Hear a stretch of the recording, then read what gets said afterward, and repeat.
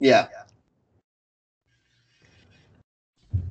Okay. Well, I guess just hit record and start talking. Yeah, I started recording. So Okay, yeah, good. um, I think we should just kind of like recap. Um, all right. So What's going on? nothing. You can edit all this out. Yeah, yeah. Uh, so anyway, I'll just start talking here. Let's see. So Cool. it's been I've been getting into the stuff that the anima stuff. I've been looking at the male stuff too, actually, interestingly enough, that I'm realizing I'm projecting all these things for other people. Hmm. If that makes I don't have much of a knowledge of these things like you do, the Jungian stuff. So Right. this is all relatively new to me. I knew a little bit of it. I knew the synchronicity story. That was a big famous one I've always known about. That's one of my favorite Mhm. stories of all time, of any story, because it's like the story of synchronicity is a synchronistic story. It's funny, but the, Right. the scarab. Why But don't we recap that story? I did a post about it a while ago, why but don't you recap it for us? right, right. Essentially, Carl Jung was a Swiss psychologist. Um, for anyone who doesn't know, and he was conducting a therapy session with one client at one point, and he was having a very difficult time reasoning with the client because the client was very rational, very skeptical about things, and very skeptical about Jung's theories of the unconscious.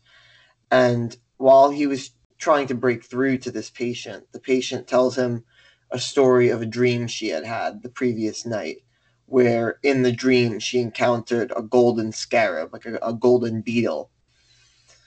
And while she was telling this story, behind him, Carl Jung heard something tapping on the window, and he opened the window, and a golden scarab flew in. And that is the story he uses to as the basis of what he called synchronicities. And to Carl Jung, synchronicities were a kind of a phenomenon that happens in reality as a result of different people different people's psyche. So it's almost it's similar to extrasensory perception, but it's more along the lines that um, these collective hallucinations can occur in reality, and people's expectations and thoughts can kind of generate these hallucinations that happen in reality. Well, that's absolutely true. That's Right. absolutely true. That's exactly. I don't know how you think synchronicity actually manifests, and who's to say we can actually ever know, because you can't know the Tao. If you think you know it, you don't. So anyway, Right. Right. so with synchronicity, there's a few ways. My personal experience with synchronicity is kind of boiled down to this. When reality's playing out like Pirates of the Caribbean, when you're on the boat and everything's in alignment, it like sounds that are, two things that are just miles apart when they just coexist and align at that same time. For me, I feel like you're in alignment with source. And the more things are in line, the more it's like Pirates of the Caribbean, where you're on this ride, you're watching all this horrific things happen to people, but you're in this state, you're blissed out, you're actually having a good time because you're on a ride.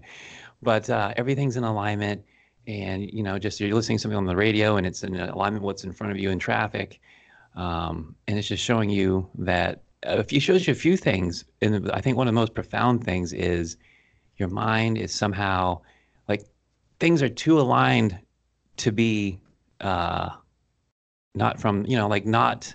I can't even put it into words.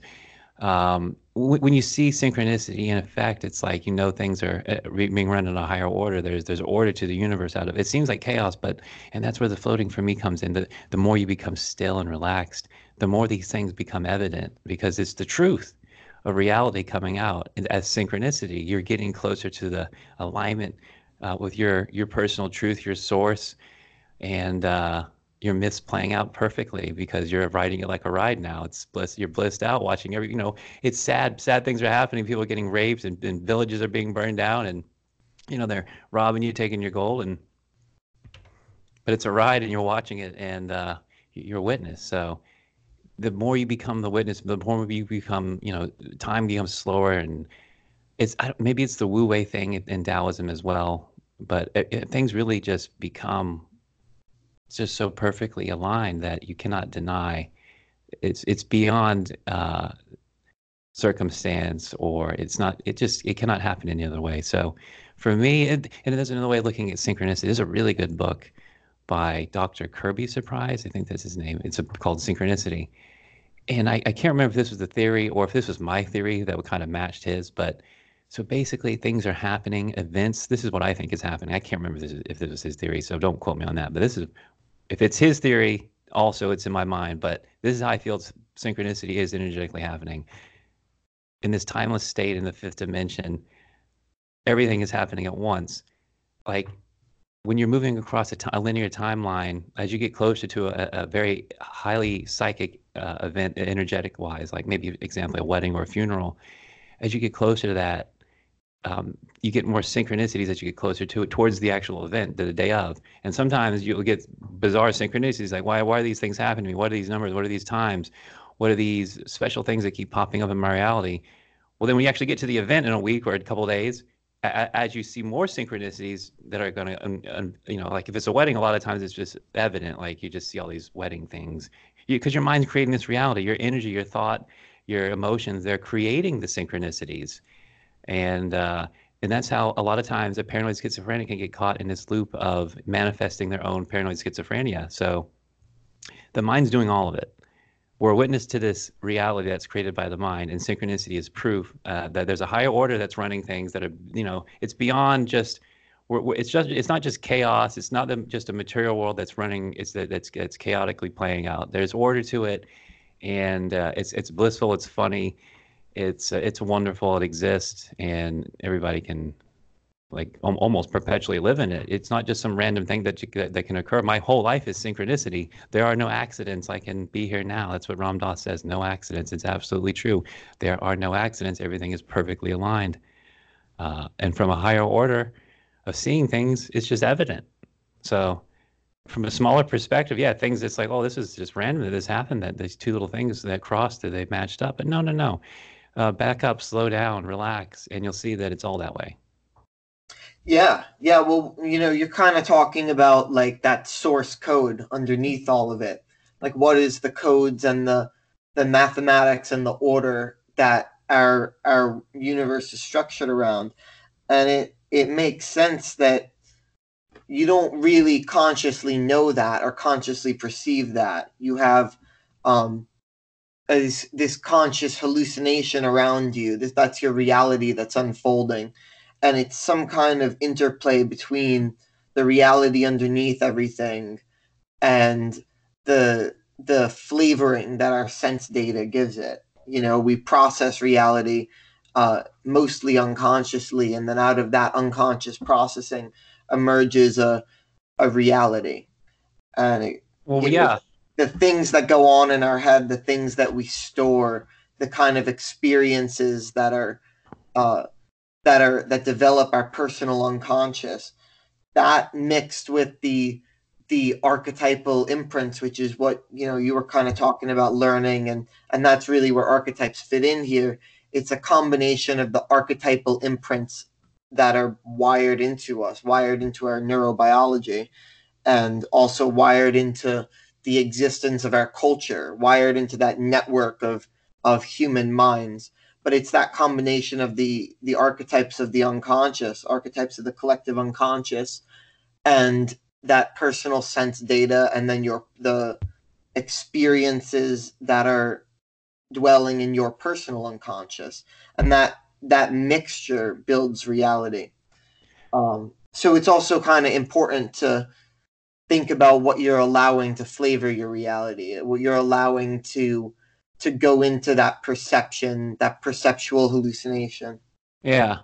Well, I believe ultimately your reality is your karmic propensity manifest, an amalgam of all these thoughts, emotions, and maybe stuff stored over countless lifetimes, but an amalgam of this manifested in the field, of consciousness, which we call reality. And so that's what, in my experience, that's what's happening. That's what everybody's getting, and they can kind of shift that a little bit. And they are absolutely co-creators of their own reality. And at a higher level, they're not even their reality. They're not even their mind and body. So what I do is I spend a lot of time working with people in the float tank and showing this reality between the gap of the thoughts that they're not that. So anyway, so thanks for having me on, by the way. We didn't do any formal Yeah, hellos, but thanks for having me on. I've been a big fan of your page. And I'll say I found your page. I always have this thing running in my head about Kanye West, and he's like this super ego character in my life that if sometimes I want to channel him. Actually, I will channel people's energy, even if they're alive. When I want to go into a strong egoic place, I always channel him. And I love the Taylor Swift. I always feel like I'm him. And when I first found your page, those first like oh my God, is this guy getting like digging into my brain at night and like swimming in my dreams because it's like the interplay of me playing myself out as him as an ego in an ego sense, and then Taylor, whatever that may be in that dream or that thought process of how I look at reality. But it's almost like a yin and yang thing with them as well. yeah, yeah.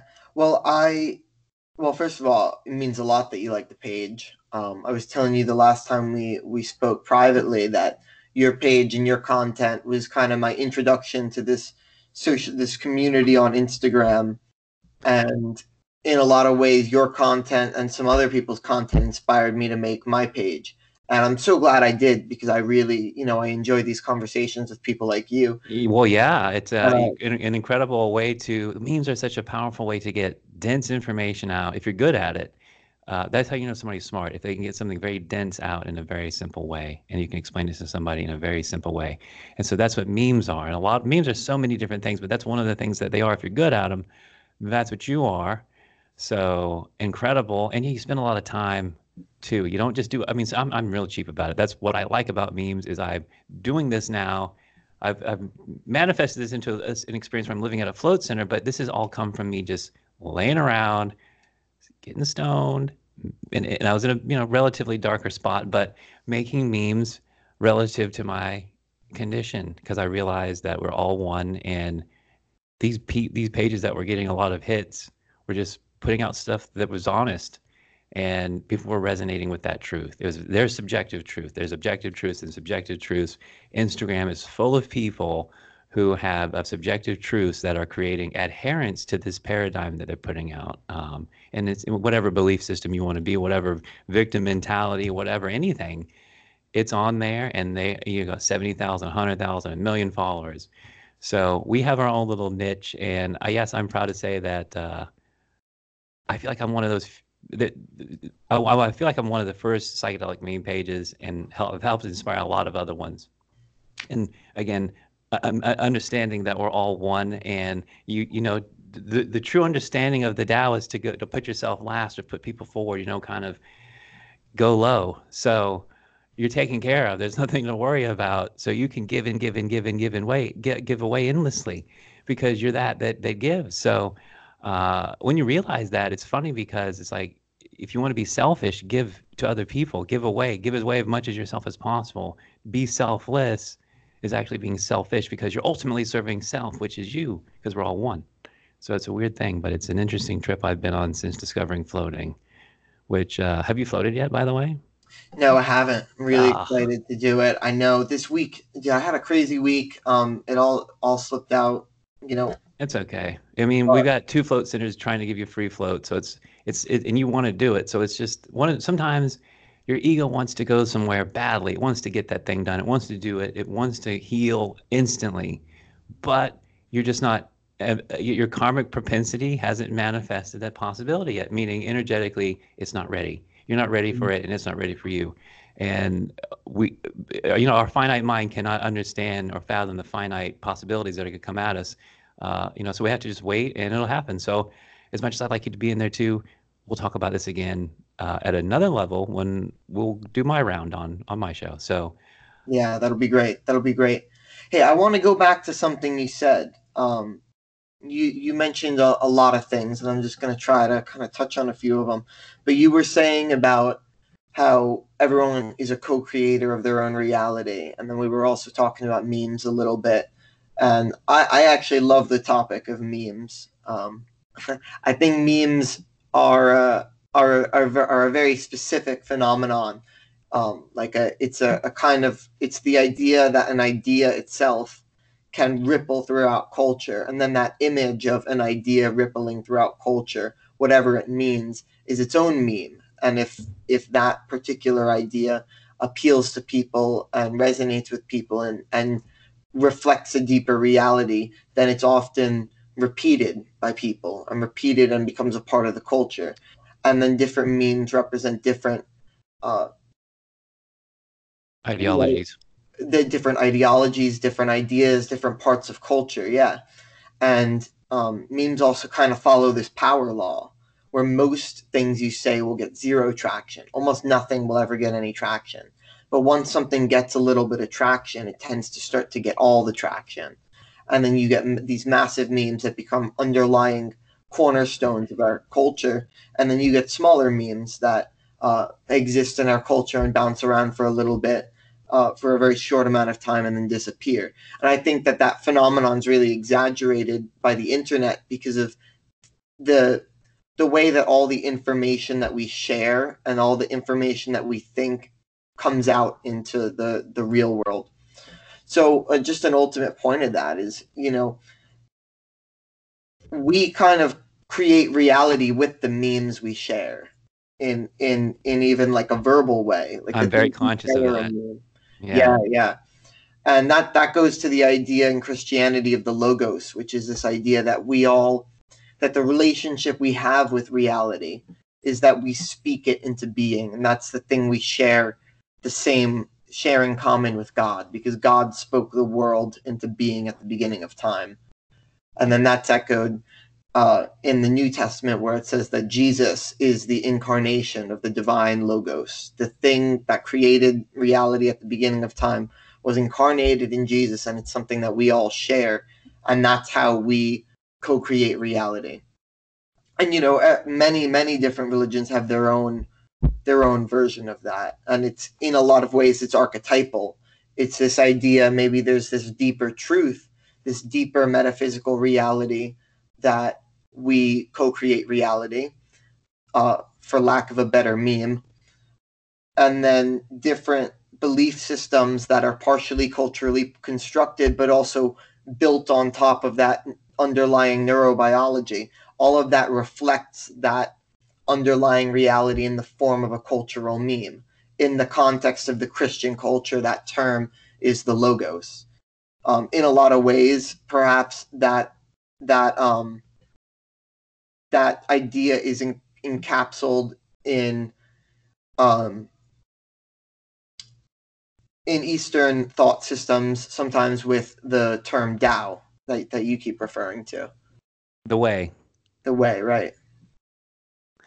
Yeah, well, the thing is, if you believe it, or if you've seen it somewhere, if you've heard it, that Jesus went to the East and studied the Tao, and he studied a lot of the Hinduism at the time. If you believe that, Saint Isa, you can look it up. But yes, they're basically energetically. If you can, get the esoteric readings on them, they're the same thing. Mm-hmm. Yeah, I'm slightly familiar with that theory that Jesus went to the East, and I don't know very much about it, but I'm certainly interested in it. It's very interesting. The missing years. Yeah, exactly. Where'd they go? Both. There's depending if you believe the proof or not, he went to the East. So I always thought that was fascinating, but it depends on, I guess, what kind of Christianity you're being fed, because a lot of Christianity where I'm from, which is the South, can be very closed-minded, and I call it a judgment religion down here, because Christians down here in the South, I'm in Florida, are doing two things a lot of times, and this is me making a judgment, but I'm doing it with love. But anyway, so the judgment is that Christians a lot of times are not only judging themselves, but they're obviously judging other people, but they're also judging themselves relative to this impossible example. So a lot of it judgment goes on. Now, I guess if you're a certain kind of Christian, I guess the cross maybe relieves you of some of that. I don't know, but that's what I take away from Christianity and Christians in general, especially in the South. So, but that's nowhere where I resonate or vibrate. Yeah, well, it's important every person finds their way. Yeah. Um, Oh no, definitely. I mean, I think yeah, that's that was a trial I had to go through. It sometimes you can get through that trial, maybe in one life. Sometimes it takes you 500, maybe 500 lifetimes. But yeah, there's other versions of it, and if you believe it, when you die, maybe you go to hell. You go to. Well, I think when you die, sometimes not to pull off a different subject matter here, but I think when you die, you're going to the place of your energetic belief. Whether you think you deserve a hell, whether you didn't believe in Jesus, whatever belief system it is, you're meeting that at the end of this death process, and then maybe you're coming back. Maybe you were enlightened. Maybe you got free. I don't know. But before I just took us way off on a tangent there, what were we talking about? I think we were talking about memes. Oh, well, we Back can. in the day. Another thing about memes, again, not I'm just going to hijack it again, I guess, but That's cool. um, I went back and listened, I think, to about 4 of your podcasts, and it was interesting to hear that you had been making memes prior to the Logo Soup page, and I guess they were comic book memes. And were they Marvel or DC? I think you said DC, They but I were thought you said DC. okay, because you're a DC guy, right? I'm a DC guy for sure. Now, do you actually read the comics, or are you just like I'm? To be honest, I'm just a movie guy, and Right, what you know what I mean. Like I've seen right. every single one of those MCU movies, and I've basically seen all the comic book movies, but I've never really actually sat down. And I'm actually 38, so I don't know how old you are if you want to tell that, but I could have read comic books as a kid. I just never really did. I would kind of look at the pictures, but I've never got into the plot lines. I mean, Hmm. I know the bad guys and good guys are, but we can talk MCU though all day long. Yeah, yeah. Well, to answer your question, I'm 21 and I read a lot of comic books when I was a teenager. Mm. All throughout high school, I read a lot of comic books. So I really like that area of entertainment. I really like the. I watched most. I watched every DC movie actually up until Justice League because that movie Oh, broke my heart so badly. terrible. Um, and I used to watch all the MCU movies. I don't quite anymore. I used to consume the media at a much higher rate. Yeah. But I'm definitely a big fan of the genre itself, and I really look forward to certain projects. Oh, I went Um, falling into the wave, man. I wasn't even a comic book movie. I wasn't even deeply a comic book person until these MCU movies started, and they were all chained together. And then the Infinity War saga started ramping up with all the stones. I'm like, oh my God. So I just went full into the wave. Because the thing was, I just started to see, which I see in a lot of things, but when I really see it in something in the media or a piece of art, I really go into it, and I see resonance in my own life a lot of ways with some of the characters in some of these movies. And every time I will go to a Marvel movie, uh, that movie's lesson or that character's journey will be so resonant to where I'm at in life. So that's another reason I've been a junkie for these movies is mhm, mhm. relative to my own hero's journey. And you can see this. This is what I mean by synchronicity. You are everything. You are the end all be all. Now, not you need to be humble because you're stuck in this body and this subjective experience. You can't make lightning shoot from your hands. Maybe you can. I don't know. But you have to be humble. But you are at the end of the day. You have at least a co-creation in this reality that's coming at you. Right. Part of it is your karmic propensity, which is you don't have a full control of the manifestation, which is why you're only co-creating. But so these things are in such resonance with my life. Everything is, if you can really clear your ego of a lot of things and integrate, but you can see that everything is, you're creating it, it's resonant with you. And so things that you're supercharged for, like, yeah, maybe comic books or these movies in particular for me, I will go and I'm like, oh my God, I know I go not even for, I don't even give a fuck what the actual plot is about. I know I'm going to get something about it that's going to mirror back to me. And I'm going to get a lesson out of it, or I'm going to get like, oh, okay, that refines what I just went through. This character just went through that same thing. And Thor, a lot of times, has been one of those characters. I've been on the hero's journey with Thor, and I realize now with Iron Man too. I started with in 2008. I was at a very specific point where these movies started. Like really where I started basically with Iron Man on this hero's journey, and now all these trials I've gone through these past 10 years, and I have reached this pinnacle now of co-owning this float center in Orlando, living here, doing all these wonderful things, having this Instagram page, blah blah blah blah blah, and at a certain point where you reach a certain level of waking up, you're dying to yourself. And so to see him die at the end and take one for the team there, that's like a full ego death. So he saved the city, the world, or his country, everything, and then the universe ultimately. So he became one with it. So for me, I sound like a lunatic maybe to a lot of people, but if they look at the media they're consuming, they're attracted to it for a reason, and it's mirroring back to them. If they know how to look at it, nuances is that they can enrich their life with from a different dimension of just blindly consuming something. So at least that's how I look at things. I mean, it's so obvious to me at a certain level of awareness. It just mirrors right back to you, like, oh. Sometimes I won't go because I'm like, I don't need a lesson tonight. I don't want to know. No, well, what you're saying, that reflects in a lot of ways the idea that we have an archetypal underpinning to our reality, to the things we experience are all kind of built on the archetypes, built onto the idea that we perceive reality as a story. We remember things as a story. We experience things as a story. Maybe the whole purpose of time itself is to have a mechanism where we can place experience on a continuum, place it into a narrative that makes narrative, yeah. And when that happens, you do perceive things as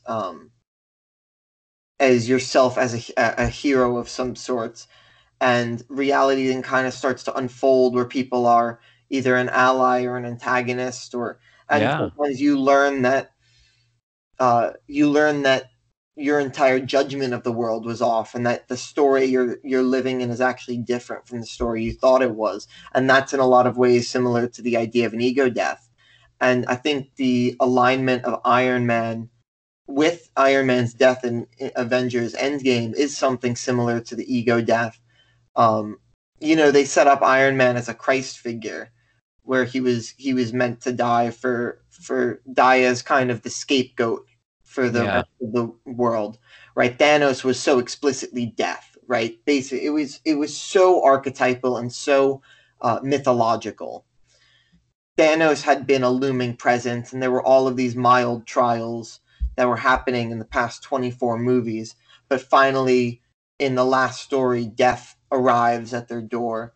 Death tells them that it's inevitable. And Iron Man, rather than letting death take the rest of the world, he kind of dies on his own cross.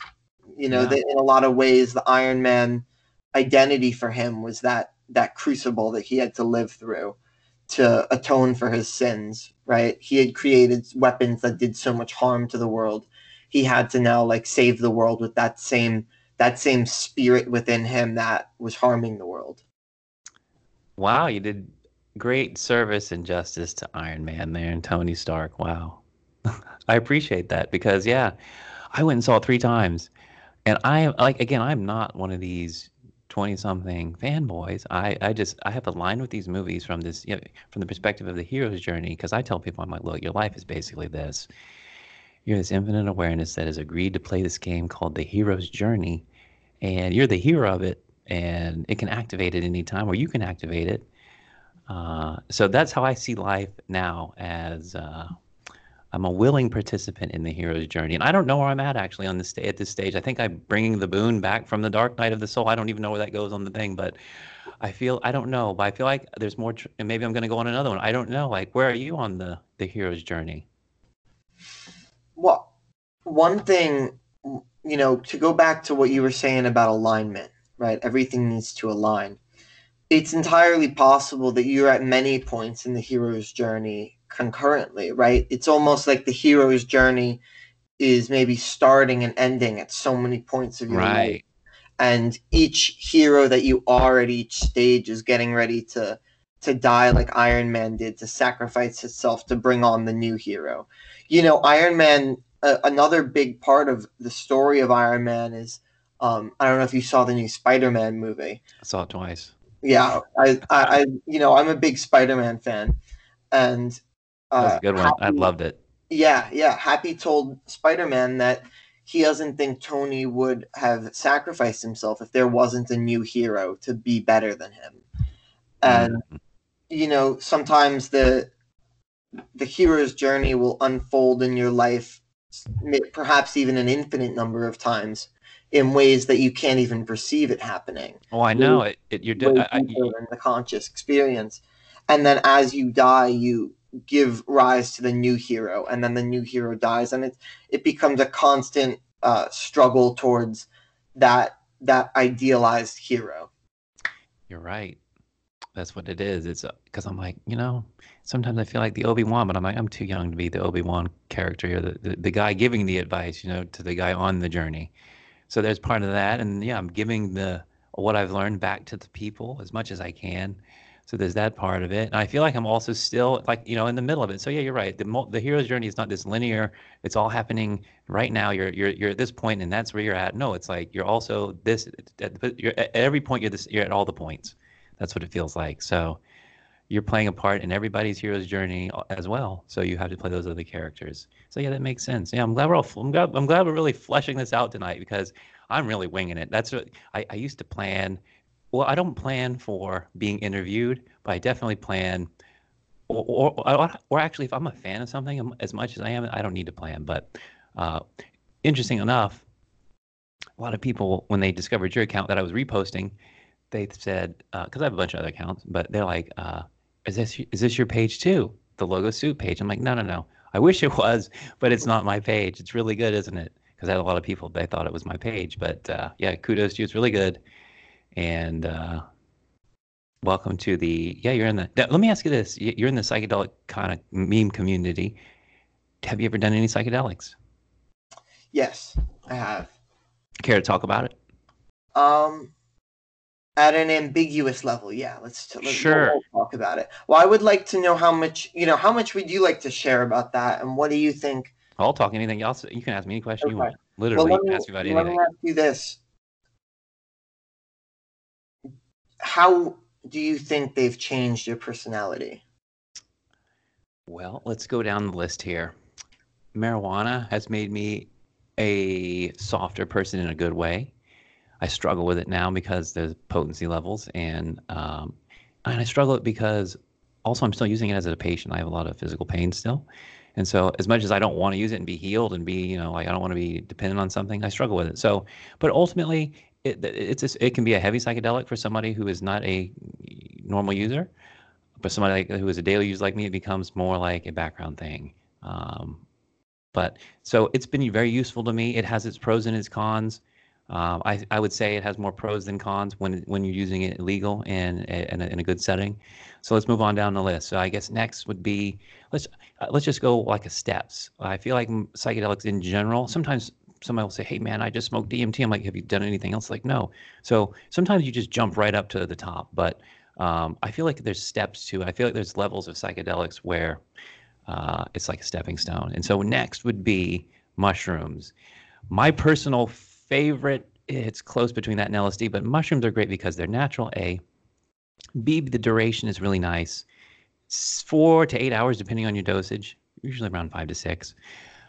You feel amazing the next day. You learn something, and it's very alien. You know, beyond a shadow of a doubt, that there's something going on outside of your head, or you know what I mean? Like you start to believe in something. If you don't believe in God or something, you start to think about it for sure, especially on a high dose. There's no doubt something else is beyond you out there going on. Okay, so mushrooms. And mushrooms are my personal recommendation for the float tank because, again, the duration, microdosing, and all these things, mushrooms are just so much more gentler and easier to use. Okay, so going on down the list, I'd say probably for most people, what would pop up next if they need it, which most people, if they're using these kind of psychedelics, what my general theory on psychedelics is this: they appear to people who they have the dharma for to give them to other people, which would be an shaman, for example, or maybe somebody like me who has a higher energetic state that can use these things and kind of explain and understand what's going on to help other people, use these things or not. So in general, also, and I suffer this problem, there's a level of thickness that people have with their consciousness. And what these things kind of do is they chip away at you and open you up and shift you. And they just kind of break away the old character that's calcified over time, these layers of beliefs and, food and, all these things, toxins you've taken on physically, mentally, spiritually. These things break up and show you the truth or the untruth of. So moving on down the list would be MDMA. Now, MDMA, we're getting into man-made substances here, a little harsher. The big thing with MDMA you want to look out for is potency. You definitely, that's potent mushrooms. You're going to be able to say, okay, definitely looks like the mushroom here, especially if you're getting it from someone you know. Mushrooms are pretty safe. Uh, MDMA, it's a are you getting some meth mixed in there? You better test it. Do you trust your source? Even test it then. Test it, test it, test it. It's a harsh substance. If there's all kinds of set and setting stuff. People use them in clubs, but I always get a maximum experience from doing them in the dark. Again, I recommend if you can handle it, do them alone in the dark or in a very chill setting. Set and setting is one of the most important things with psychedelics, and also harm reduction, which is going back to MDMA, harm reduction, harm reduction, harm reduction. There's supplements you can take before MDMA and after MDMA. MDMA, you want to wait 3 months is the recommendation. The shorter you use it, or the longer you, or the shorter, the least amount of time you wait, the more damage you're going to do to yourself. I can't get that out.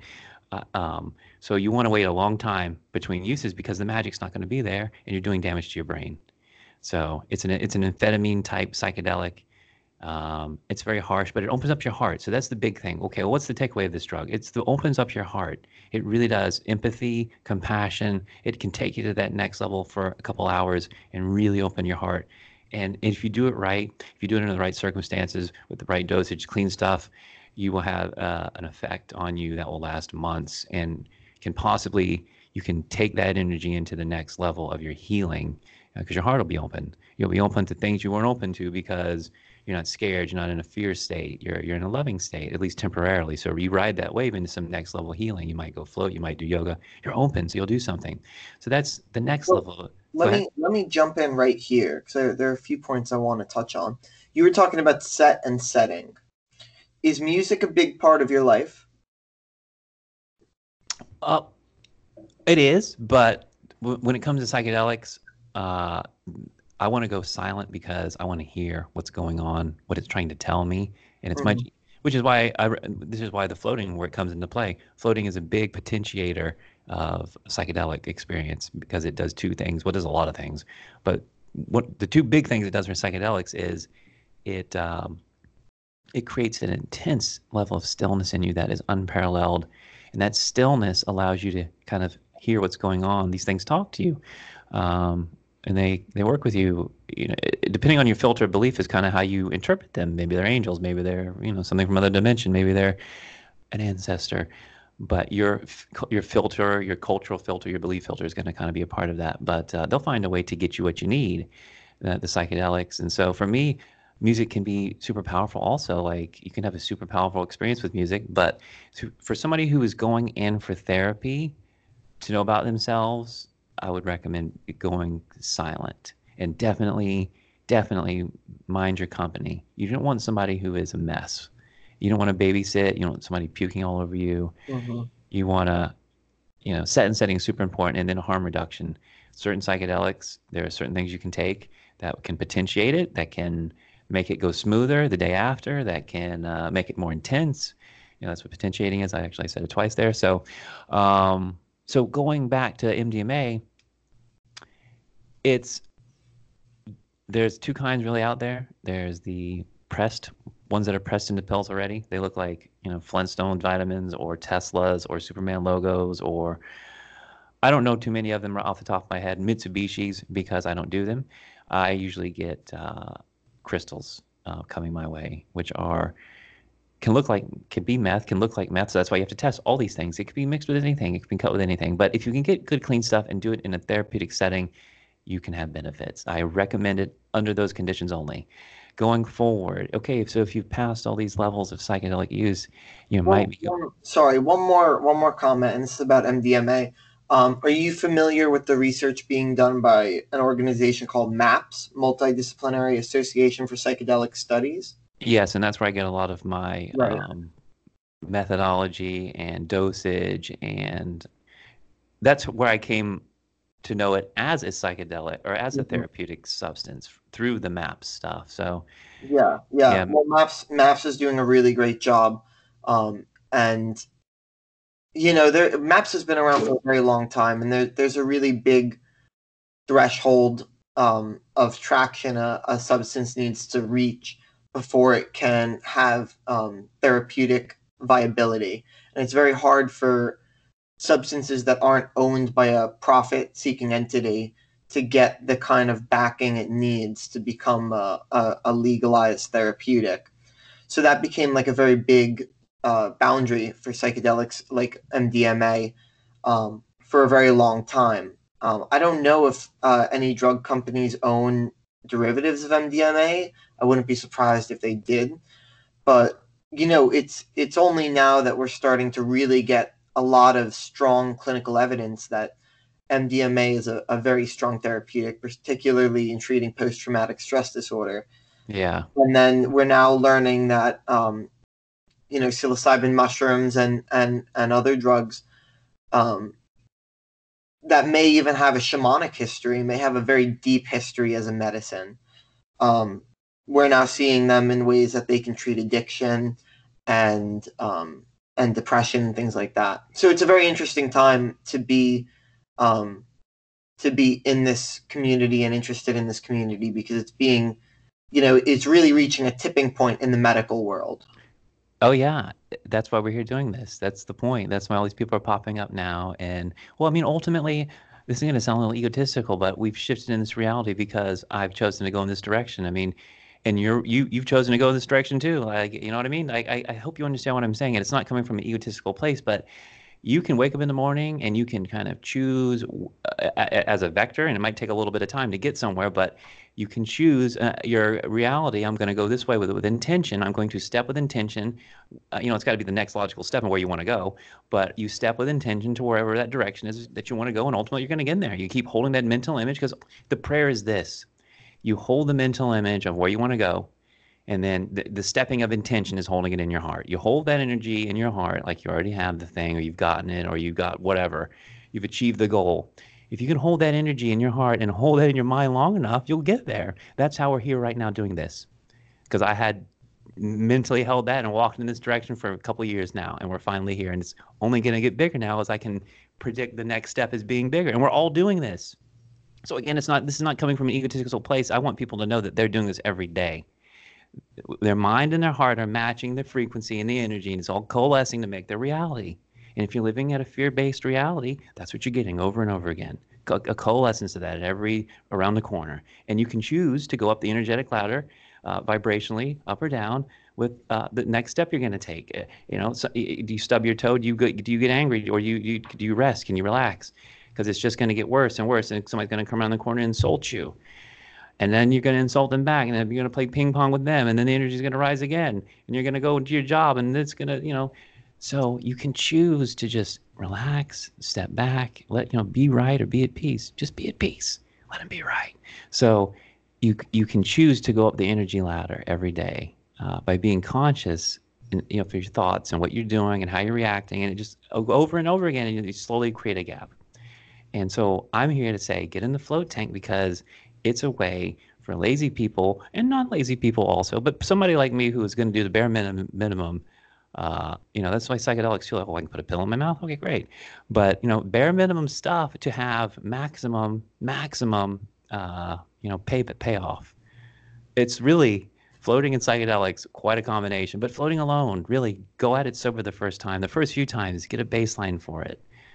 But it's life-changing stuff because you're just going to start having a conversation with yourself at a very deep level. Yeah, well, I could imagine that floating is very similar in that sense that you're describing it. You choose to go into this experience, and then you don't necessarily need to force the experience through. You let the experience unfold, and you take it as it comes, and whatever thoughts come into your mind during that float, you let it go down the river. You let it Yeah. that experience wash over you, and you learn so much by just the experience happening to you. It's almost like a dream. Like a dream happens to you. You're not necessarily going to force the dream through. Well, that's how reality is actually happening. At a Yeah. higher Yeah. level, you're witnessing a reality that you actually have no control over except for what the witness is, going to judge, or, how the witness is reacting to what's actually happening.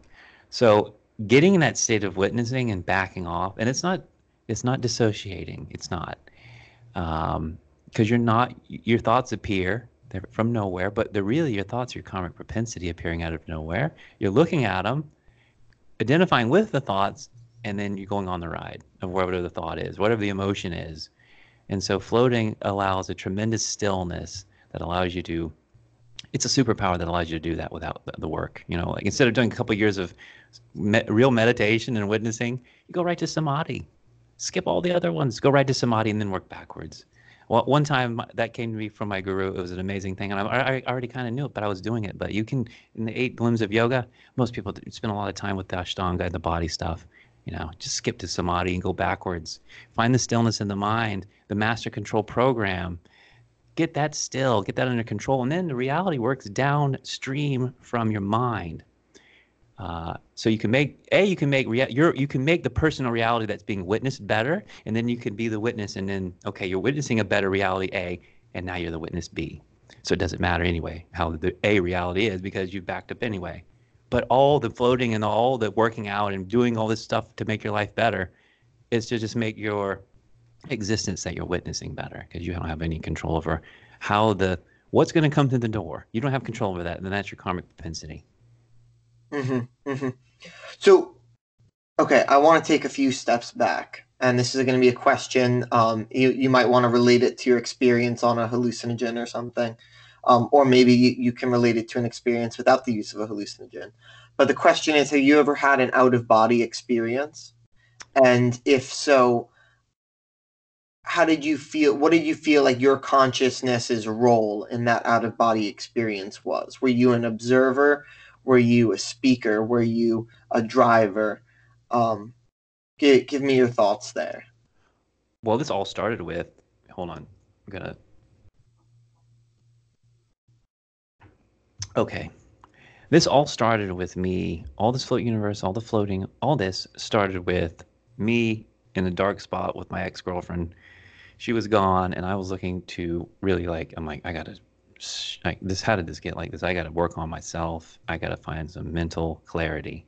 And I could not find, I turn everything off, and I'd hear all this noise, but more so the mental chatter. And I'm like, this is just, so I started to get on YouTube and do guided meditation videos and hypnosis videos.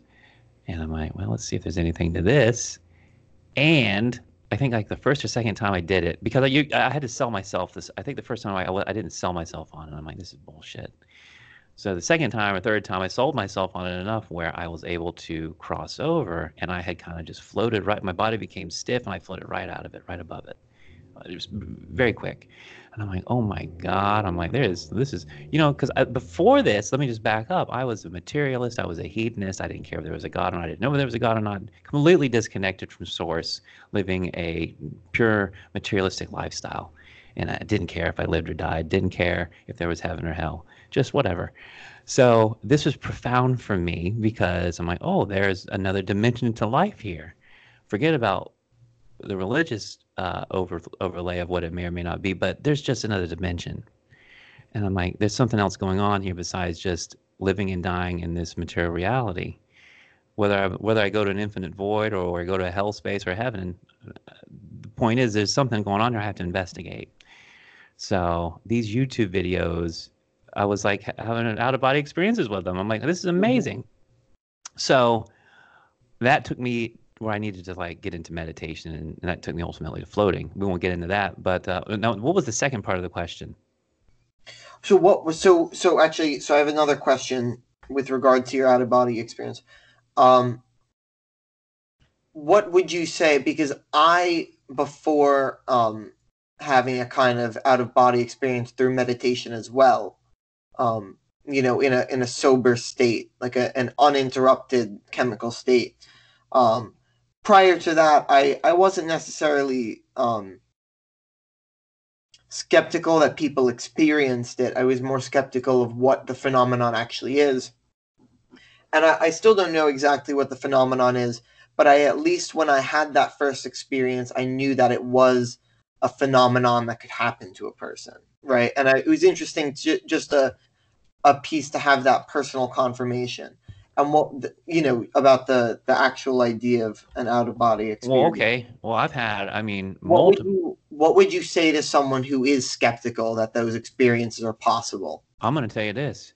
You're not your body. You're not your thoughts. You are the awareness that surrounds you, but you've chosen to take space in your skull looking through two eyes. It's been shown to me many times sober in the float tank, on LSD, you name it. I'll give you a few examples, powerful examples. I'll give you one in the float tank. One of the most powerful examples ever is of this is a very simple example, but it was profound to me. So I'm laying in the float tank and I hear a buzz saw. I'm like, okay. That's crazy. I can hear a buzzsaw in here. And I'm like, man, I'm fully awake. This is weird. It was a weird sensation.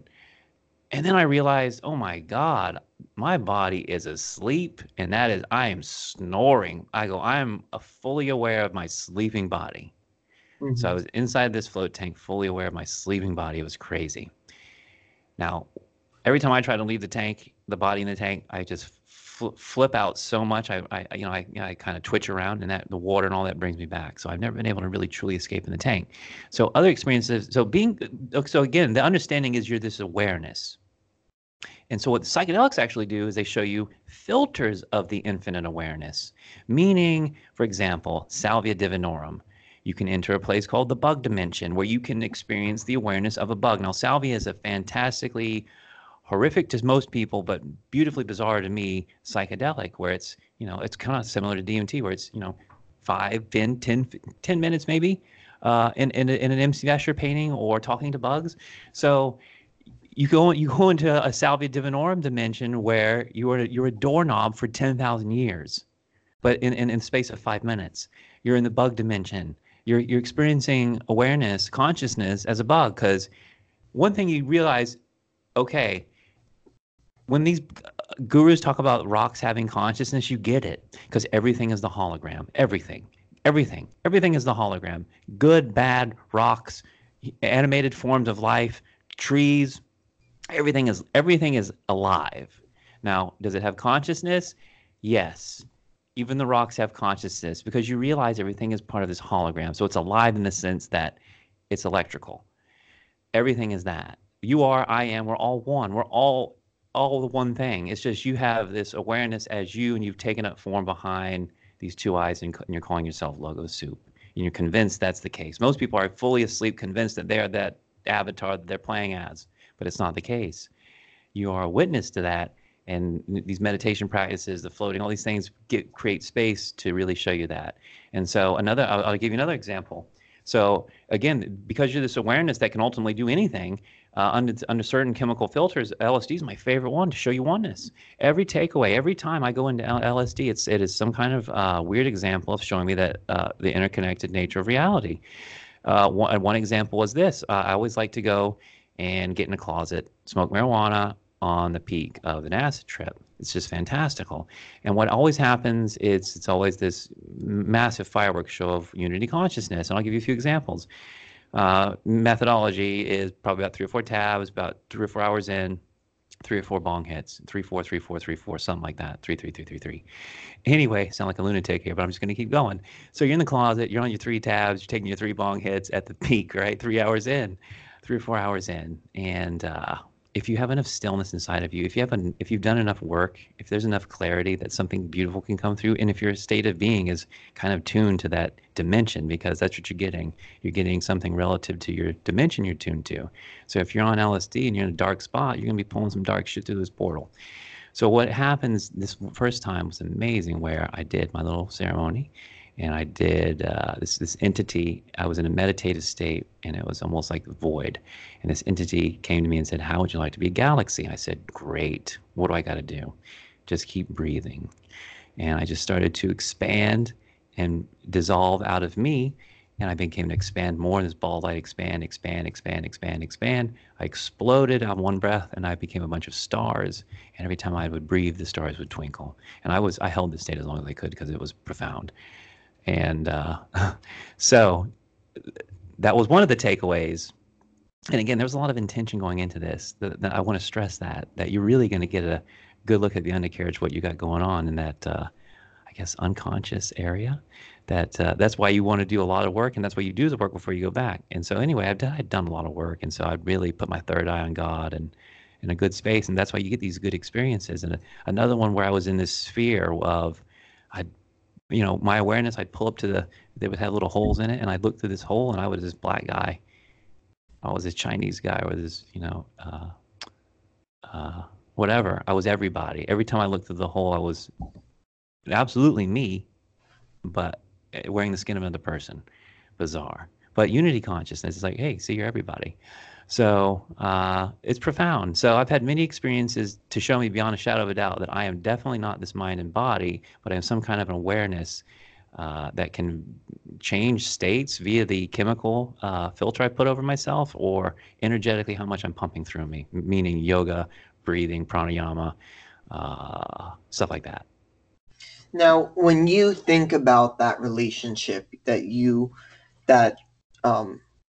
altered states of consciousness, either through meditation or through hallucinogens, when you think about that state you can achieve and that perception you can have, what do you feel is your personal localized responsibility with respect to that world you're seeing? Currently, I feel it's my dharma to sit in this space and kind of be a guide to people, to say there are benefits, but there are also potential downfalls to these things, to be just another person out there. Because here's what's going to happen. As you can see, as you've already talked about, these things are becoming legal. These things are going to be out there much more in the mainstream, and there are not a lot of people out there that are, I mean, there are a lot of people in the underground, but these things are going to be mainstream, and we're going into that dimension, and whether we like it or not. Maybe this is the thing I've created, right? This is what I mean by creating unreality. Be careful what you do. Yeah, well, let me interrupt there, because this is my next question. Are you ever worried that your own faults or maybe moral or personal shortcomings might have you pushing the world in the wrong direction by mistake? And how do you, if you do ever have that feeling, how do you try to mediate that? I do think about that all the time. I think about that all the time. And I'll tell you an example of that. I had a guy come in here. It's called Space VR, and they're putting a virtual reality helmet. I did a little interview with him, but I haven't put it out yet. I haven't had time. But he's putting a virtual reality helmet on you in the float tank. It is patented, so it withstands the salt, and you are going to get a live satellite feed as you float in the float tank above Earth. So the first thing I told this guy when I met him was, and I don't think he liked the joke, was I said, "Wow, I'm like, we're really creating the Matrix here. Like, you know what I mean? Like, this is the beginning steps of the Matrix, where because the thing Neo wakes up in is essentially a float tank with food feeding tubes. You know what I mean? So he's getting fed this program called the Matrix through a virtual reality headset in a float tank, basically. And I've always been aware of that. I'm like, oh my God, I'm like, am I helping usher in something like that, some science fiction, some Philip K. Dick nightmare? So I think about it all the time. I'm getting goosebumps talking about that. But here's how I ultimately work with this stuff and put myself in a spot where I can sleep at night. Is these things are out there. People are going to do them, whether I'm a part of it or not. I know they have a potential good use. All these things, everything. I think it's a yin yang situation. There's two sides of the coin.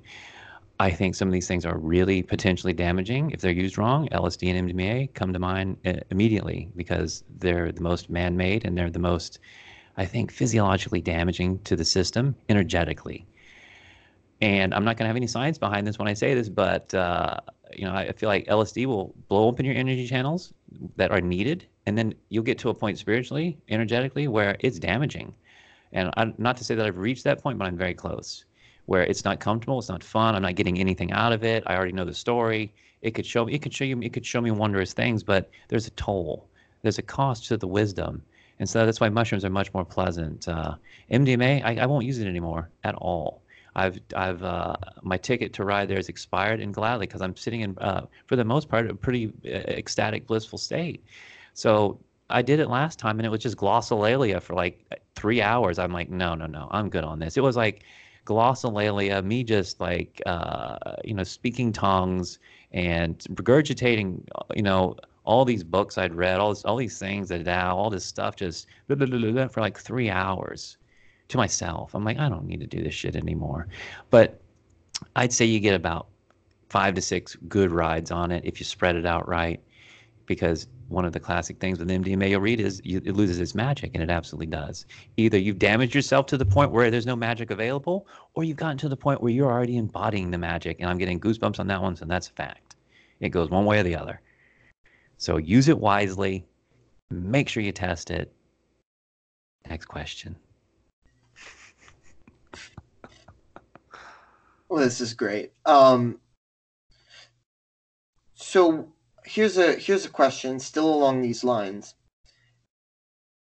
Do you ever feel that, and this kind of this I was reminded of this question based on what you were saying about regurgitating all these things you read. Do you ever feel like you don't have the right to espout the wisdom that you didn't learn yourself? No, I do. And here's what I'll say to anybody. When you embody something, then you can transfer it to other people. Then you'll want to. So yeah, there was a point where you do feel like a sham. But for me, a lot of these things I acquired after the fact, meaning I was having experiences that I needed to be like, what the hell's going on here? And so in my quest to understand what was happening to me, I was finding potential things that were overlaying nicely. I'm like, okay, this seems like a map to, like, basically everybody's like having these same kind of situations here.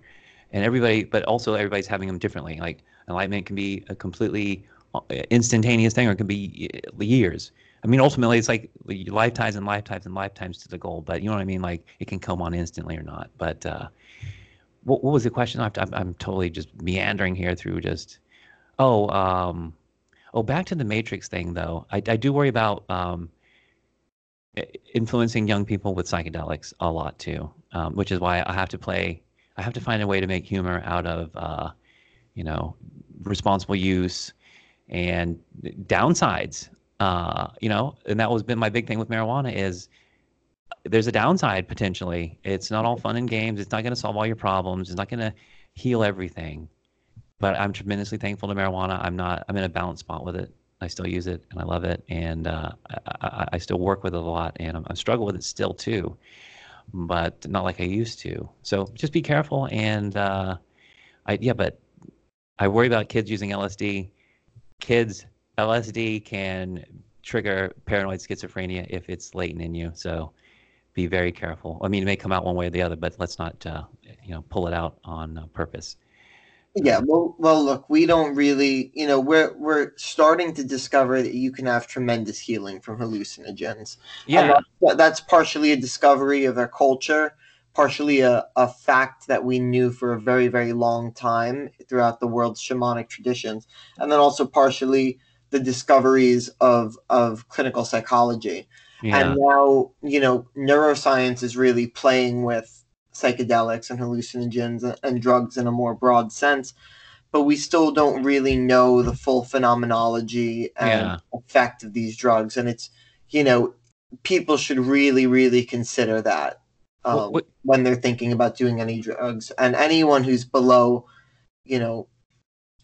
really, you should be fully developed. Well, here's the thing. 25 for a male. I agree. Before they ever use any drugs. I agree. We just don't know how high the cost could be. Yeah.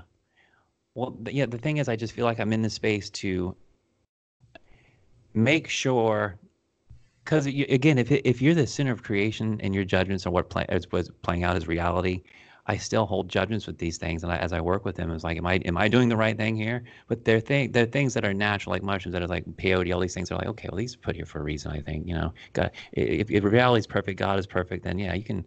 But there's certain things like LSD. It's like, man, that's a man-made thing, and how far have we gone? Have we gone too far? And there's obviously research chemicals beyond that. But yeah, I worry about that all the time. But as long as I sit in my space of knowing, because here's the thing: at the end of the day, for me, the truth is, and I cannot escape this with all the other stuff, you can get there without the psychedelics, absolutely. Maybe you're lucky enough to get there without them, but I haven't. I wasn't. This is my story. This is my truth. And my truth is they helped me tremendously. They've taught me so much about myself, about the nature of reality. Again, I think it's my dharma to use these things because I've been put in such a particular circumstance over the past 5 years to have access and this float center and this journey I've had with these memes and all these people, this community. So I'm extremely thankful. I feel like I need to still hold this space because they're coming out, they're coming bigger. We need people like me that hold an honest, because here's the thing too. I'm not fully a proponent. I don't have a financial horse in the race right now. I don't think I will either. Maybe floating, but that's helping people without drugs. But there are people who are totally pro, whatever, because they have a vested interest in that financially at some point, psychedelics or marijuana.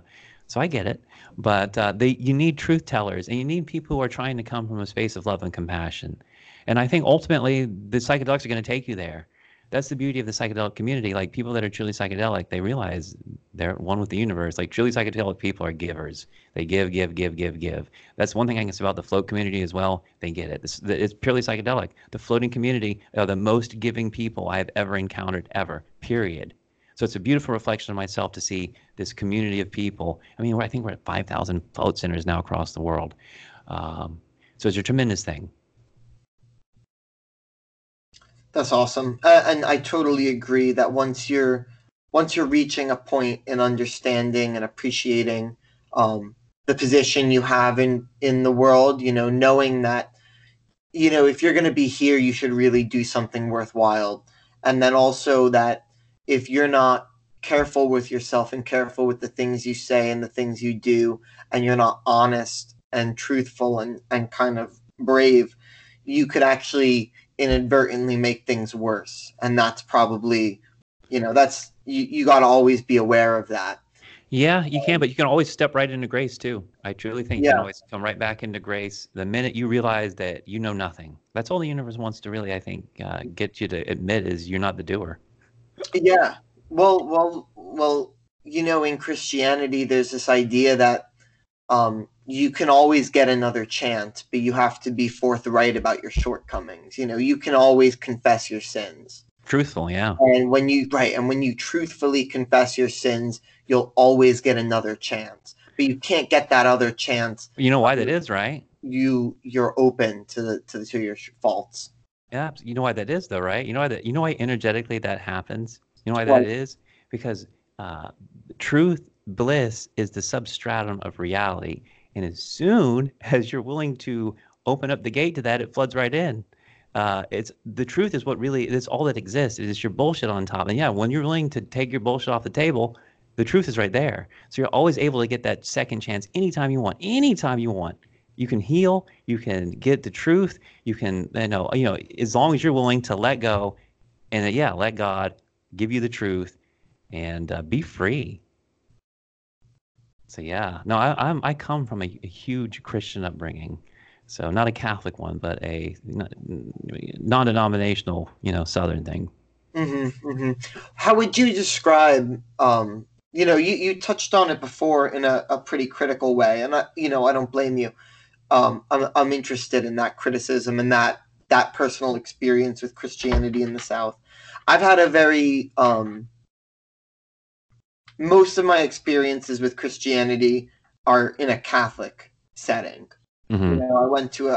I was baptized and I went to a Catholic school for 7 years, and now I'm at a university that's not Catholic, but I hang out with a lot of the Catholic people. I partake in the Catholic club on campus, and it's interesting because um, I've met a lot of people that weren't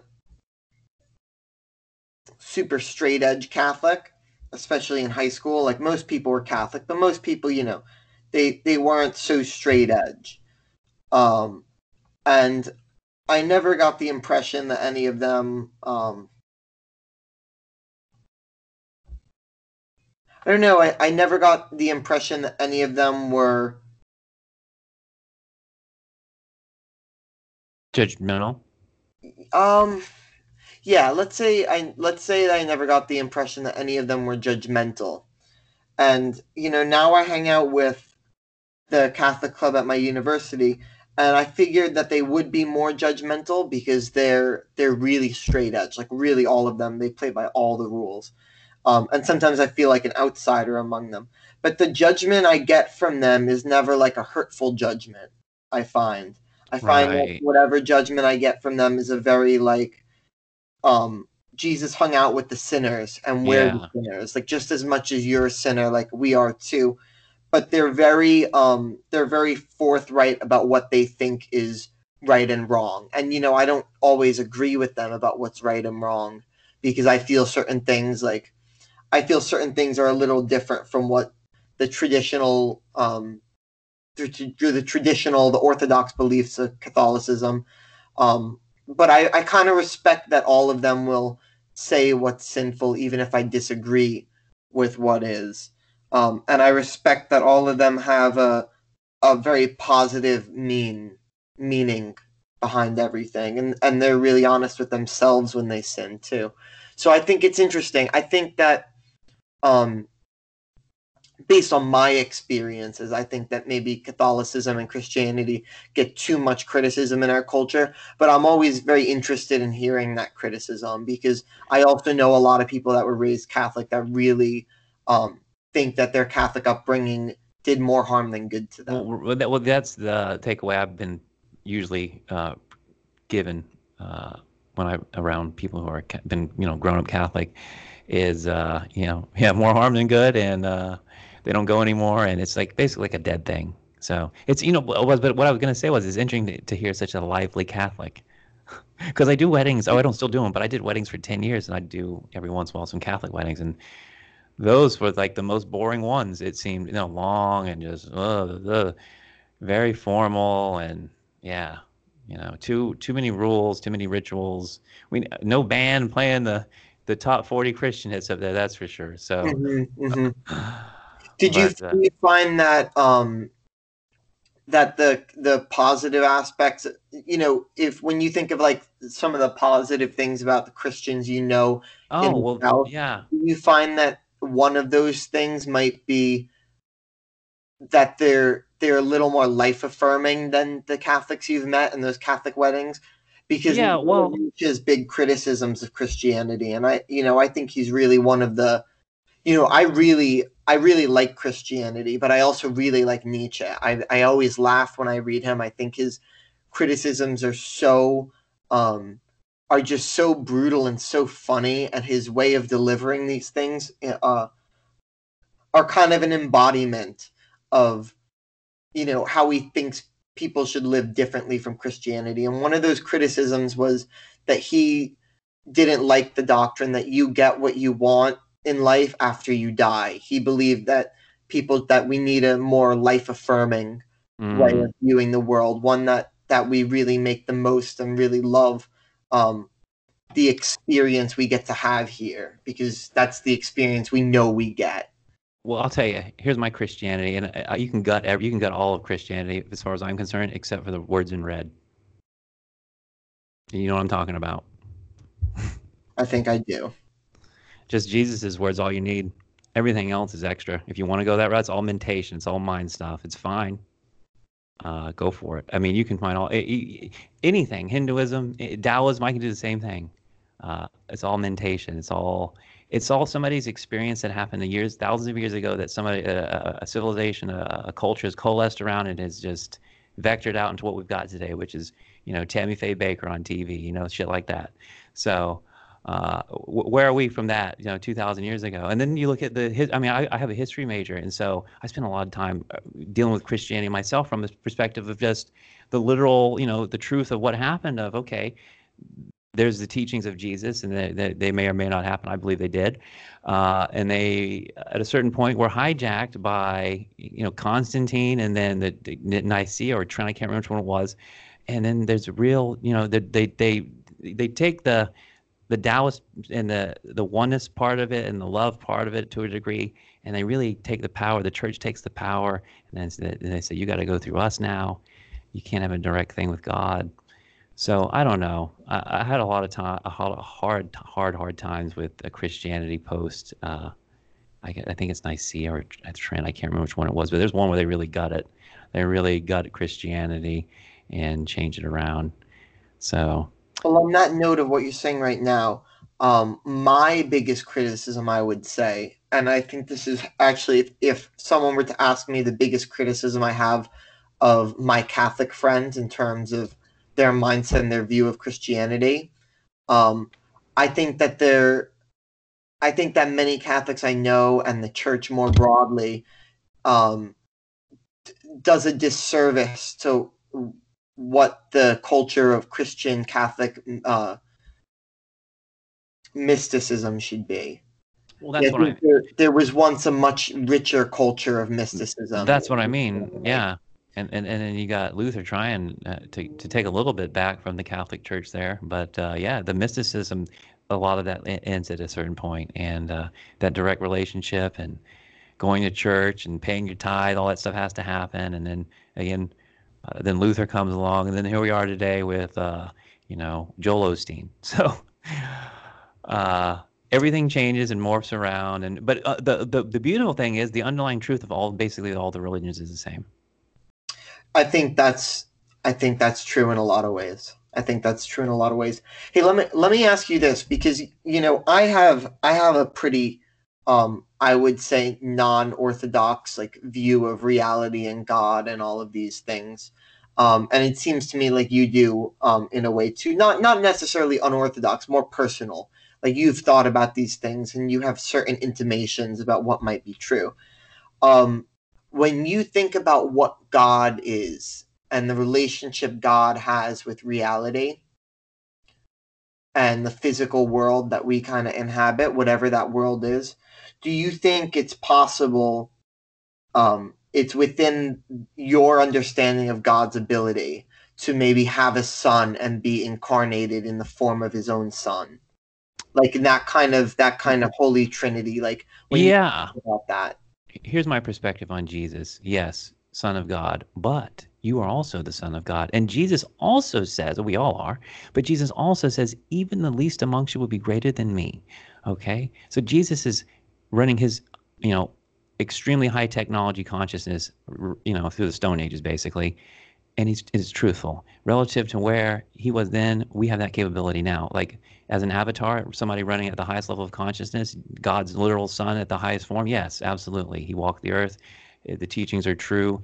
And he's right there with Krishna. He's right there with Buddha. The highest level avatars. Their truth is so powerful it stands the test of time. That's what you want to. You want to know how the power of truth. Look at the religions. They stand the core of the stuff because it's truth. Truth is existence, is reality. And so that true truth, that objective truth, which is the Tao, which is Hinduism, which is all these things, Christianity, Jesus's words, that's the Taoism. If you, they're right there. So there's energetic truths. They're energetically true. It's just as simple as that. That's why they stand the test of time. And on certain levels of frequency, the texts become illuminated. That's one thing I've learned on psychedelics and meditation and floating. You can get on LSD and you can open the book of John and you can get illumination in that text like you would not believe. You can get all kinds of meaning out of it that it just wasn't there before. You weren't illuminated to get that higher dimensionality that's right there on the pages. do you have a favorite Bible story? Oh, I like the book of Job. That's a good one. That's a very good one. An Old Testament one there. Let's see. I like a lot of the Old Testament ones. I like a lot of Jesus's. I can't remember if I'm going to tell this one right, but it, there's a leper he doesn't heal, why? Why doesn't he heal this woman? And I think the story is Jesus asks her, and I don't even think this isn't like anyway, I can't remember where I read it, but anyway, he won't heal the woman, and she's like, why? And he's like, you haven't learned anything, so die and know yourself in death. So the whole thing is like he would have healed her had she had, she would have healed herself ultimately, but he would have healed her had she had learned why she had acquired the ailment, why she had become diseased. So I think that was one of the most powerful stories for me in the Bible is the woman that Jesus doesn't heal. And then it's only that was illuminated on LSD, that, he's not helping this person because she hasn't learned. So she has to die and then maybe come back or know it in death. Like why she had the leprosy. I don't know, because this is a profound thing. At the core of all your suffering, your ailments in this material realm, whether it's your body or your physical existence, somehow your wealth or something, it's related to your spiritual well-being. And if it's an empty, dry well, it's an empty, dry, hurting, painful reality. And so what my story comes down to is this. I reached a point in my life where the pain was unbearable, and on all levels. I lost my money, I lost good relationships, and I lost a lot of my physicality. And I said, I can't live like this. I was smoking so much weed, and I started to find floating. And I came across this thing that said, I can't remember if it was a Wayne Dyer book or something, but there's a spiritual solution to every problem. And I'm like, okay. And as you ask questions to the universe, if you're honest and seeking help and answers, it give it to you. And so this is all these things come to me. Everybody at a conscious level, that's all happening. So this idea of this book, I can't remember, I'm pretty sure it was a book, and there's a spiritual solution to every problem. So I'm like, all right, I understand that. And so I said, let me understand the spiritual solution. I said, I'm working on the level of the physicality, which is like, that's the last level. That's the level of the movie on the screen. I need to get to the projector. So I got to the projector by going into the float tank and asking very deep spiritual questions with psychedelics, like, why am I like this? Why do I have pain? Why do I direct these people? It's relative to my own subjective experience, but you can ask yourself your own questions to your pain and suffering. How did I get like this? And long story short, through floating and psychedelics, I was able to solve the spiritual problem. I was able to uncover it and rip out the knot and heal it. And I experienced the benefit of the reality healing around it. So it's very true that, what was even such a tangent? What was the original question? I don't remember, but yes. Your favorite Bible story. Oh, the favorite Bible story. So yes, you have to learn what your problem is, and you can heal it. You will either, if you ask the hard question of what am I doing wrong here spiritually? I don't know, God, higher power, universe, whatever you want to call it, Jesus. I don't know. That's all it's waiting for is you don't know. You're not the doer. So you don't know, and you let go. And it may take a week, it may take instantaneous, but the phone will ring, or you'll get excited about floating, or you'll meet somebody. And if you can let go enough and you're already there, you're going to get pulled into that first level of healing. And so, for example, if it's the float tank, you relax and you say, okay, you see all the problems in your mind, and you can start working. And you say, oh, I need to work out. So I start working out. I need to eat better. So I start eating better. Oh, guess what? You're an amalgam of your 5 closest relationships. At one point, they were all people who were not necessarily bad drug dealers, but people who are in the realm of selling drugs. And I'm like, this is an amalgam. This is me. I'm a drug dealer in a sense here. So I'm like, this is not good. I need to change my 5. Let me change some of these people out here. I don't want to be an amalgam of 5 drug dealers. So anyway, all these things present themselves in your mind when you're in this clear state. It's like you're opening up your mind's computer browser or a computer, and you've got all these tabs open you can close. So anyway, that was why it's so important to tell that story, that you can, Jesus or whatever is not going to come and help you until you figure out how you acquired it in the first place. That's the point of this life, is to unfuck yourself, and then you're free. And then you become really free. So yes, that's why I'm here, to bring back from my dark night of the soul this information. Do you think you're gearing up for a worse time, an even darker night ever? I think there might be one more, as maybe the ultimate level of enlightenment is approached in some way. I don't know, but I feel like I'm free of suffering no matter what comes on, because I'm not fully embodied in this, body. I'm witnessing it, and it only becomes more and more. What's happened to me recently is all these things are happening outside of my body, meaning my awareness is kind of locked out. And you realize that you really have no control at a certain level. This is the truth, that you're actually witnessing all the time, and you're actually not moving your body around. Like, you're just witnessing a thing that's running on its own, and it's scary. And so as you kind of awaken more and push back as this witness, what's happening to me is I'm doing things that my karma is forcing its body to do, and I cannot I cannot embody my body to stop. It's like I'm witnessing myself doing something I would not do. And I'm not going to give any examples of it because it's been not traumatic stuff, but things that like, okay, I'll give an example. I almost have to give an example.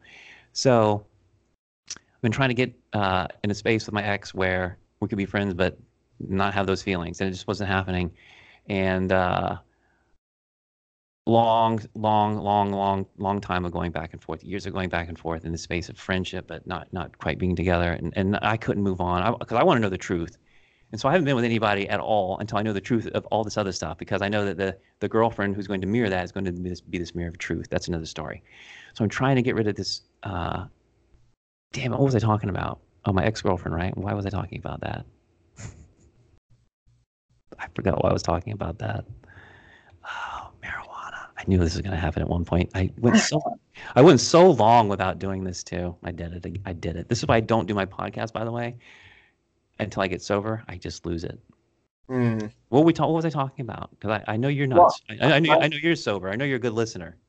Yeah. Well, I had asked you if you thought that maybe you were gearing up for a worse time. Oh, I don't think so. I think massive things are going to happen in a good way, and hopefully I'm not writing such a way that there has to be an inverse downside to that. You know what I mean? Like, what happens is now when good things happen to me, I don't get super excited because energetically there's an inverse to that, right? So if you have a high, there's going to be a low.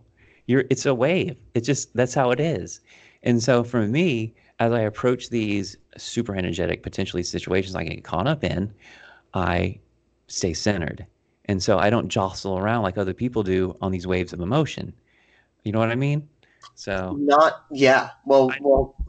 So I'm sorry to interrupt you. Not to denigrate anything else you've said today, but I think that might be the best piece of advice. That's the piece of advice that really resonates with me the most. Which was what? Everything you said about, every energetic state has an inverse, and whenever you're in a high energy situation, even if you think it's going to be great and work out so well, you need to stay centered. And it reminds me of a few things. The first being a Taoist proverb. It's a story of a farmer. And let me try to get this right, and then I'll let you say something. Is it the maybe story? It's the maybe story. That's my favorite one. It's a great one, man. So there's a Taoist farmer, and one day, do you remember better than me? Because I might stumble along. Let me see if I can remember. I'm not even gonna pull the computer. I'm gonna see if I can remember this. Okay, let's see if I can do this, Garrett. Come on now, let's do it. Okay, so there's a farmer, and he's on the edge of town, and he has a horse. And one day, he's shoeing the horse, and the horse runs away, and the neighbors come by and they're like, "Oh, this is unfortunate." And he's like, "Maybe." And so the next day, or a couple of days, I can't remember, the horse comes by, and there's other horses coming with the horse. The horse that has run away has brought extra horses, wild horses, back to the farmer. And the people come by and they're like, "Oh, this is great luck, huh?" The horse came back and he brought other ones. And the guy's like, "Nah, maybe. And so the story goes along, and maybe another day, maybe a week, the farmer's son is now shoeing the horse, trying to shoe the horse, and the horse injures the son, kicks the son. The son is injured and bedridden, something like that. And the neighbors, the townspeople, whoever, they come by and they see this misfortune just happen, and they, "Oh, how misfortune. This is terrible, isn't it? Now this good fortune is turned on you." And he's like, no, maybe. There's no judgment, right? He's not made a judgment yet. And so again, it goes along another day, a week, whatever. And military conscriptors come by. Conscriptors, yes, they come by, and they're looking for people that they can bring into the armed forces, young men. And because the son is now injured from the horse, he cannot serve. This is great fortune, right? This is what the neighbors say, that they've been saying, good or bad. The farmer continues, maybe. And I think that's the end of the story. That's perfect. You told that perfectly. Well, that's good because I did, Um, I did not cheat on that one either. So I'm thank impressed. you. I'm impressed. It would have taken me at least maybe 3 tries to get it perfect. So, so I'm impressed. But I love that story, and I think that that story is a really important piece of wisdom for a lot of people. And I think that might be the piece of wisdom I might have to start thinking about the most in my life right now. Well, yeah, things are just going to come and go. And this is a good one. This is a Wayne Dyer piece of advice. And I don't even know if it's his advice. He got it from someone, I think. But would you rather be right or be at peace? And I'm always going to choose peace because even if I'm right as rain and I know it, what am I going to sacrifice my peace for that small victory? Some bullshit. And most people are getting in arguments and losing their peace over things that aren't important. Trump, not important. It is important, but it's not important. Uh, Stuff like the MCU, endings of movies. That's not important. Be wrong. It's okay. It doesn't even exist. It's not real. Who cares? But living in peace, again, once you taste the nectar of God or bliss consciousness or whatever you want to call it, divinity, all you want to do is chase that high. That's the ultimate high. That's why I'm doing all these things. So I'm like, I got to clear the table here. I got to do whatever it takes to sit in this state as much as possible for myself and for other people. And so again, going back to service to yourself is great. It'll take a distance and it might not be as, might be pretty painful. But service to other people, that's actually service to self as well because we're all one. That's a tricky little thing there, but it's the truth. We're all one. So just give away. Give away. You don't have anything to lose. So anyway, I'm thankful that we are all finding each other online. And yeah, so let me ask you. So you found us through psychedelics, but what if you're willing to talk about it? I'm interested. Have psychedelics shown you anything about the Jungian stuff that has proven it true or false in your experience? So the thing about the Jungian stuff is that it's a very kind of complete theory in a lot, like, in a lot of ways it's not complete, but in a lot of ways Jung has so many writings that have covered so many topics, and based on those topics it's almost like an interpretive lens, like a form of kind of even literary criticism that you can take along with you in life and kind of look for the psychological, psychoanalytic um, underpinnings of what you're perceiving. So I think I don't, I would say that there have definitely been, um, I've had psychedelic experiences that make me more confident in the validity of some of the Jungian theories.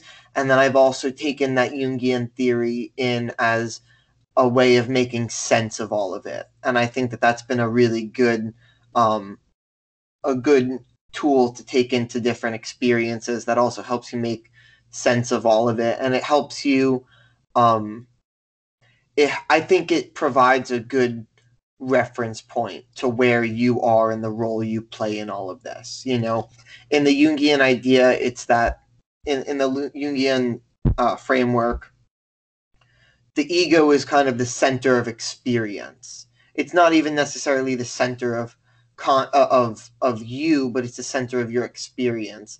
And Yes. even if you have intimations of a transpersonal ego, even if you have that ego death, it's important to uh, always recall that for whatever reason, reality has formed in such a way that you yourself are a localized consciousness, Yeah, it's and important. It it, is it, very it important to helps. remember that. Yeah, it There's helps there's a prevent. reason.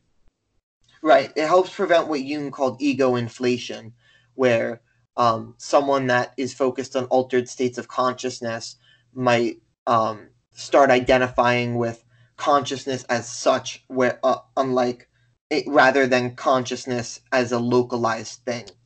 Well, that happens to me all the time. Sometimes I am the awareness in the room, and sometimes I am straight up, without a doubt, in my pain body, experiencing myself fully. I is a definite existence, and then there's parts where I am not there. I am in laughing fits for hours on no drugs or anything, just blissed out. I mean, there was like the whole Eckhart Tolle of just sitting on a bench for hours and just wandering around doing nothing. That was me for like years. So it's kind of stabilized now. Now that I'm in a float center, but I do, yeah. You can get caught up in thinking, which is why you have to get it into the heart eventually, into that mental space on psychedelics. You can get caught up in there, dangerously caught up in there, and you do kind of create your own reality. When you do those things a lot, they're very powerful tools in manifesting the reality faster, quicker, harder, stronger. I mean, LSD proves you create your own reality through your mental state. So I've had fun with it where I'm sitting there and I'm like, am I thinking? Am I seeing in my mind's eye what's coming next, meaning I'm psychic? Or am I creating it and then it's happening? Because I would sit there and I would be peaking and I would have a thought and I'd change the channel and there it was. The thought kind of manifest on the next channel. And then I change the channel, same thing. And I'm like, am I predicting it or am I creating it? I never was actually ultimately able to decide. I think I was just witnessing something that already existed in time and space. Do you think that maybe that I didn't create it. Do you think that maybe you're both witnessing and creating it? That's a tough one. I think I so. don't even know what that would mean. I'm just thinking. Oh no! But for me, that's a very valid question because again, there's this, I guess, a super state above your ego where you're not quite fully meshed into the oneness. But I don't know. I balance between the two states a lot, and if I wasn't grounded in good spiritual teachings of understanding that that a lot of stuff you can't get caught up in, it's all mental stuff. Everything is created by the mind. And so when you're entering the astral realm, these are just powerful, powerful entities of your mind ready to play against you. And if you're in the lower astral realm, meaning you're in a dark spot, it's going to be a tough game. But if you're in the heavens, if you're in the higher astral realms, you might get caught up in that bullshit too, but at least they're helpful. The thing is, it's all a trap. Everything is a trap of the mind. It's like we're trying to get to the garden at the house of God, and inside the house of God is like oneness and fullness of the experience. But God's garden and the driveway, all this shit is so spectacular. I love the women. I love God's statues in the driveway, man. When I'm driving up to God's house, I'm still stuck in the garden looking at the statues. So, you know what I mean? Like everything is a distraction. So tarot cards, astrology, does it have a space relative to your mind state? Absolutely. Does it manifest relative to what may be coming up, relative to where your energy's been going? Yes. But you'll get caught up in that thinking that's the end all be all when you got to keep going. And that's the danger of psychedelics. They can be helpful to a point. And I guess if it's your karma in this life, you may not get past it. Maybe I will, maybe I won't. I don't think I'm stuck. I think I'm here to give you this message that from the spiritual teachings, from my literal experience, and putting it all together, I want people to know that they can help you, but they can also trap you, and they can hurt your body. They can destroy your mind if you're not careful. So yeah, I think that's what I'm here to do, is to just be this person who's done it. Because a lot of people tell you not to do it, and they've never done it. So there's that. I don't listen to anybody to tell me to do something they've never done. Unless it's obviously something like don't shoot yourself in the head. Yeah, well, I'd say that's an important distinction. Yeah. So a few things have come to mind in the past few exchanges.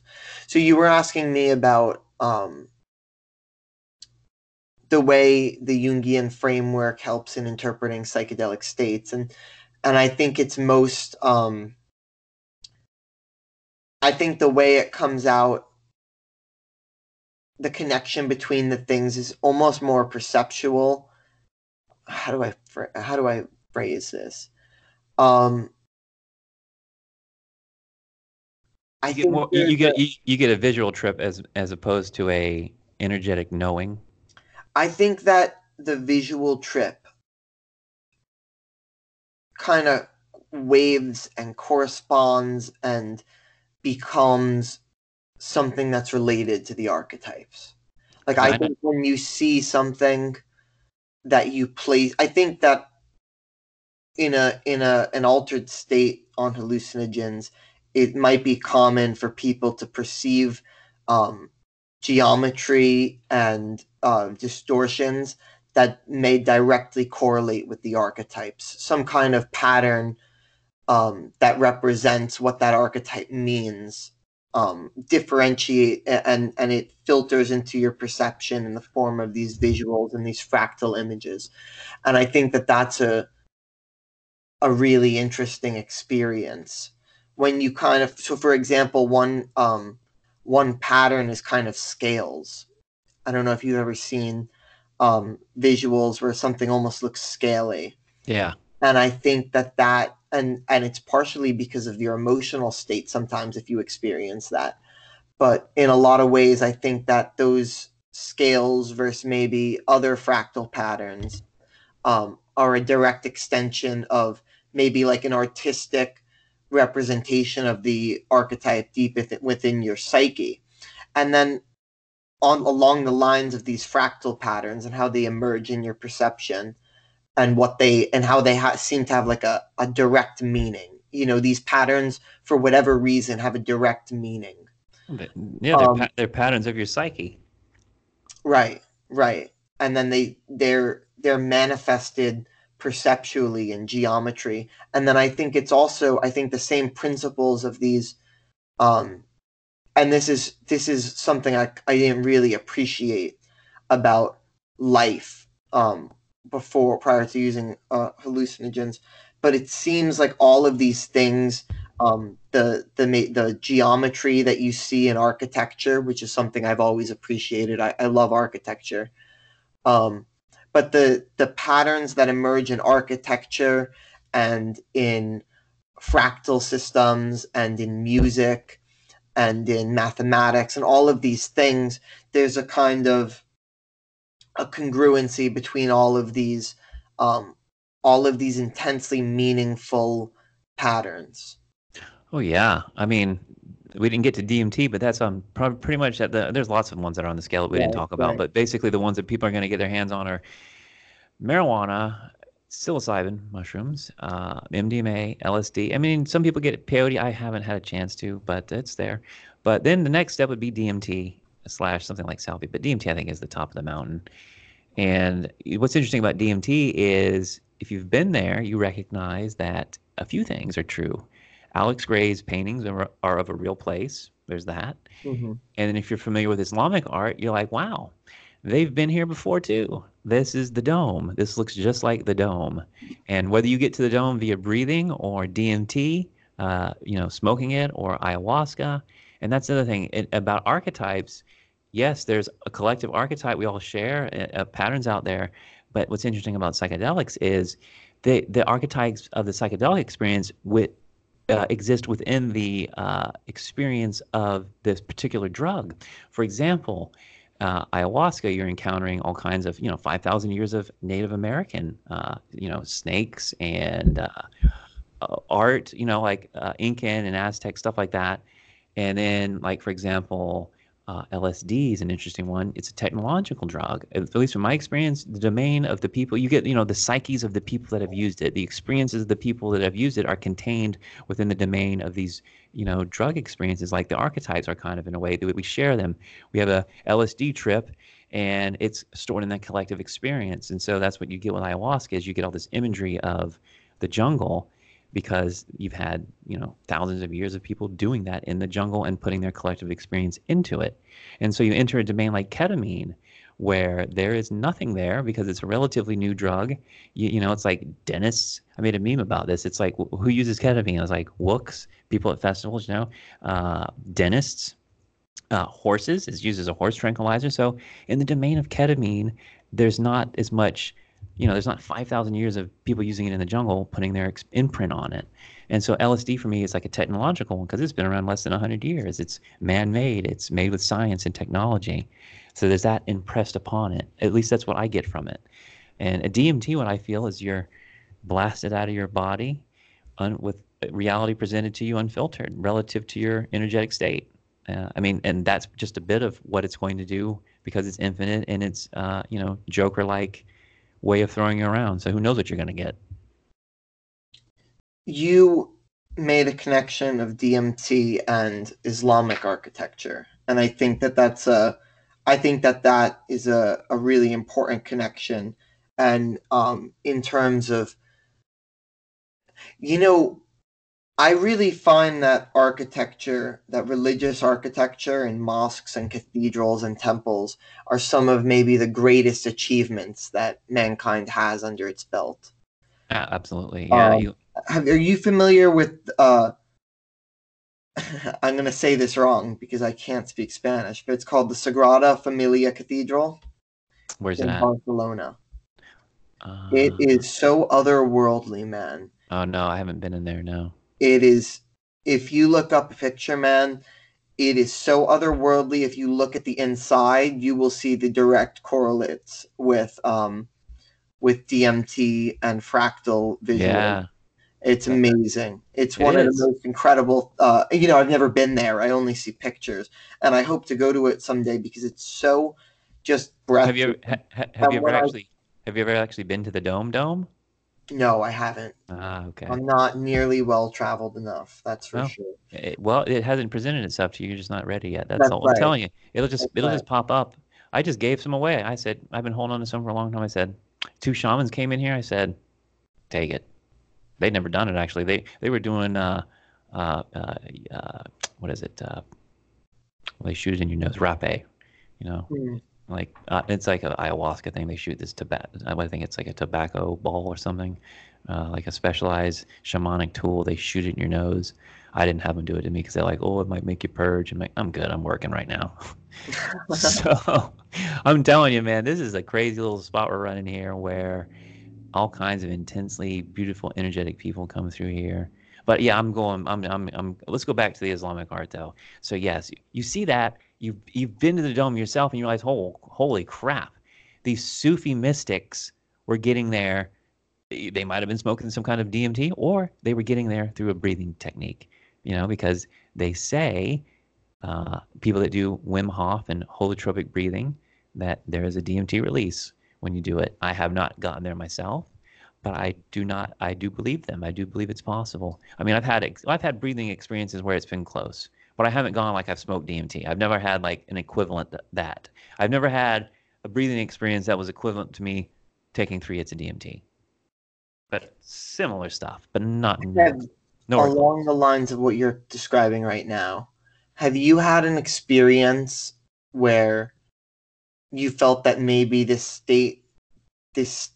something, maybe God, maybe the Tao, maybe the Logos, something sublime, something beyond you was kind of knocking at your door and it was offering you something and maybe you wanted to go for it, to go with it, and maybe you made like a little mistake at that very moment, like you messed up a little in the way you were about to take that gift and it kind of faded away. And do you ever, if that's ever happened to you, do you ever maybe like worry that you're not going to have that again, or are you confident that it'll come back when you're ready? You mean DMT? If is it going to come back to me? Maybe that this experience I'm talking about manifested in the form of someone offering you DMT, but I'm talking maybe like spiritually. Like, do you ever Well, find that you were here's in a situation where you felt something and it was offering you something and you wanted to take it, and just maybe like in the very moment of being offered that you were like scared, and it you lost that opportunity, I'm or that still. opportunity left. Well, maybe this is what you're asking. I had an opportunity one time to do DMT, and I couldn't fully commit to the hit at the right time because I was scared and I didn't fully break through. Right? It wasn't fun. Let me put it that way. I went somewhere, but it wasn't fun because it was my energy. It was my state of being. I was so scared because on that second hit, the portal opened up and it was not pleasant. There was tentacles, and I'm like, oh, I don't want to go through that one. I was crying, and mind you, I've been doing this a lot for a couple of years now, solid, and when I'm crying, it's problems. There's fucking problems. So I don't know if that was your question, but I My don't think I. question my question wasn't necessarily, I mean, that's definitely a relevant answer, I would say. Well, I'm trying. If I really want to get My, to the, I'm trying to my understand your question. so I'll give you an example. That would help. Yeah. My question wasn't necessarily related to uh any hallucinogens, although like hallucinogens might be relevant, but it Right. wasn't specifically relevant to that. Like I, for example, one time I bought a clock a long time ago, like when I was just moving into my first dorm and I was looking for like just kind of cool decorations. I found the clock and I just thought it was like a pretty like wooden clock, like an analog clock. And the battery had died and it was kind of sitting on my I'd had it for a while, like maybe 2 years. And one time I was just sitting on the couch. I was looking at like a print of a painting that I had on my wall. And I looked at the clock and something like kind of just, I felt like there were things on the clock that didn't belong. And then I ended up like taking some tools out and like stripping the clock down to just a wooden face, like just the carved wooden face. And I remember putting that in the windowsill and seeing the light shine through this clock. And I just had this kind of enrapturing moment where I felt that I was being offered something. And then maybe I tried to capture for example, when that moment was going on, a part of my ego maybe said like I want to share this and I want to tell people that I'm having this moment, and I took out my phone to like maybe take a Snapchat and capture the moment. Oh yeah, that happens to me all the And as time. soon as I did that, Yeah. I knew I made such a big mistake because I lost that enrapturing Well, uh I think the part biggest of problem was ego you towards made it. I you made an flipped. internal judgment. I think that's the first mistake you made was worrying if you're going to lose the moment or not. But yeah, I mean, for sure you lost the moment. But Yeah. part of the biggest part of losing the moment is I'm judging that I'm losing the moment or not. I'm dialing into losing the moment by judging it, is what I'm saying. Hmm. But what I've come to understand is I'm gonna get more experiences like that when I'm in this state of like not trying to capture it, not trying to understand it. Just yeah, the more I'll give it, the more like if I don't take my phone on the beach, I will have a much higher likelihood of finding something worth taking a picture of. Whereas if I bring it, maybe not, and then I have this annoying phone I've got to carry around. So things are relative to how you're experiencing or how you're viewing and judging them. And perfect example of that is this is my favorite one. You want to go somewhere fast in a car. Try really needing to text someone. You'll never ever catch a red light. You will all get green lights because you want that light to change so bad. And here's the inverse. You really want to never get somewhere? Go get in the car and have to pee. And pee really bad. And in a place where you can't find a place to pee. It's gonna get bad. The traffic will never move. And I've done this on LSD many times because I had to like when you supercharge it with the psychedelic, you can kind of test a belief system. And I'm like, I'm going to test this perception of time if it's true or not. And I've done it many times, many different ways, and that's the best way to put it. I challenge myself all the time. I'll make a personal challenge to anyone listening to this. You're in the grocery store, and the lines are long. Choose the longest line possible.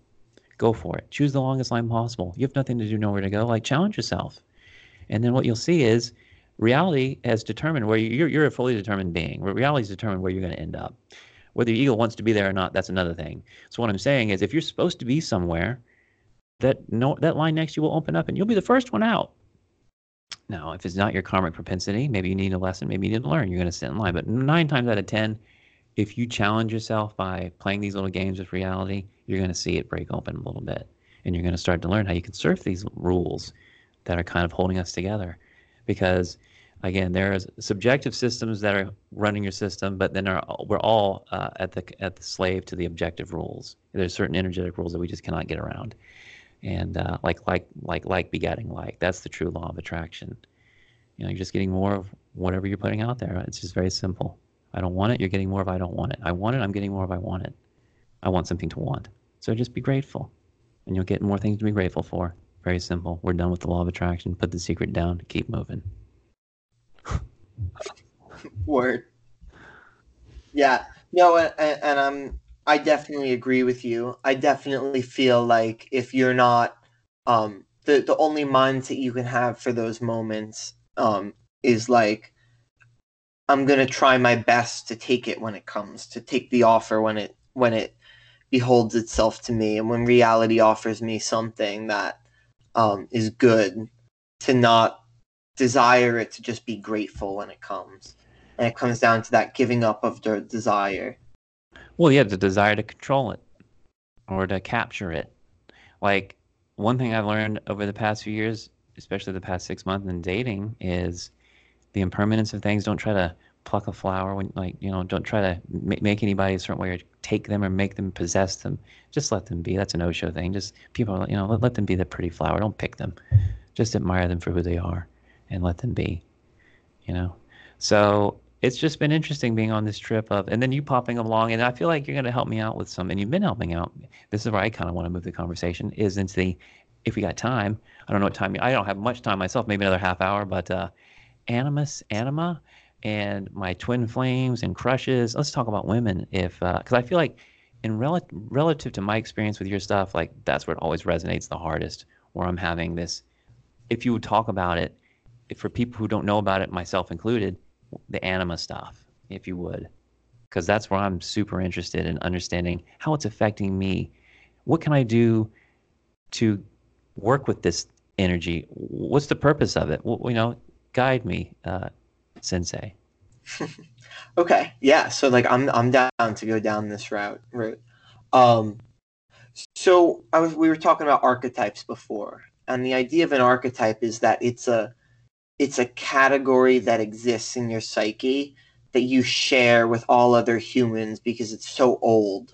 It's a category that's existed in reality so much longer than humans that it's become hardwired into our neurobiology. And Carl Jung hypothesized that most of the most of the identity roles we take, maybe father or son or mother or husband or wife, whatever identity role you take in life that you follow, is that identity has existed for so long that it's built into that the proclivity to take that identity, to have that character, um, that say spirit of the father or spirit of the son that you're gonna channel. Though that imprint is built into our neurobiology. And one of the archetypes is the anima archetype. And the anima is paired with the animus. And they're the contrasexual archetypes, meaning that a person who is feminine or female will have they're more conscious of the feminine aspects of their psyche, and that's partially biological and partially socially constructed. It's this amazing interplay, and that's what archetypes are in a lot of ways. Yeah. It's the it's the point at which biology meets the social constructs that have existed forever. It's the point where memes become genes, you know? Right. So here's what really caught my interest in this was the next level of information relative to where we're at, which was the four-tier system. And I'll let you explain that, but I'll just start by saying I realize I'm manifesting, I feel, and maybe you can correct me, but relative to what I've listened to you talk about on your podcast and read myself about this, I'm at the fourth tier. I'm both projecting it myself. I'm at this fourth tier of projecting it, the highest level, I guess. You'll explain it, but and then I guess what I'm manifesting in terms of my crushes, they're also that's highest projection of divinity. So I'll let you go from there with your. I guess there's four levels of it. Yeah. That, So yeah. okay. So like I said, we have and that's a good point to transition into this. So thank you. Like I said, there are these identities have existed forever, you know, and then we kind of perceive things in these categories. The categories of our cognition are based on the archetypes. And Carl Jung introduced the idea that um, they're the anima because that's a part of a masculine person, a male psyche, right? The anima is the unconscious feminine aspect of it. And as the person grows up and um, their relationship with women changes and their relationship with their own unconscious feminine changes, that archetype develops along four stages that Jung hypothesized. The first stage um, is called Eve, right, which is a reference to Adam and Eve. It's the idea of woman um, as just an object of a thing of sexual desire, right? And then the following stage is Helen, referencing Helen of Troy. And Helen, the idea is that you still see women as an object of, as an image of sexual desire, but also you recognize a level, you see that women kind of have an autonomy and their own personhood and um, their own mode of being in the world. And people who are underdeveloped won't be able to recognize that in other people. Right. They treat women as objects. The following stage is refers to Mary, and then that's when you see women as a kind of spiritual companion. The person you're looking for isn't just an object of sexuality or an object of maybe like an attractive personality, but also the idea of a woman as someone who will guide you kind of closer to wholeness. And then the final stage, it refers to Sophia. And you can't necessarily stay in the stage of Sophia, but when you maybe have a breakthrough moment in your life where you understand something about reality that you can't quite put into words, but can be represented in maybe art or images or music. When you have that intimation, it's seen as like an encounter with that highest stage of the unconscious anima, that Sophia stage. And I want to say, so I'm always very cautious, and maybe you are at a very highly developed point in your life. I don't really know you that well, so I'm not doubting it. I'm just saying, in my experience, whenever I feel like I'm at maybe at like a high state of consciousness or a high point of development, I like to take a step back and think all the ways that maybe I'm not. Yeah. And I'm actually like drastically, like maybe 10 times lower, 10 times more unconscious than I think I am. Well, here's the thought. I think I have a really good relationship with a lot of women. Like a lot of my best friends in the world that I feel the closest to are women. But then I also feel like a part of me is underdeveloped in terms of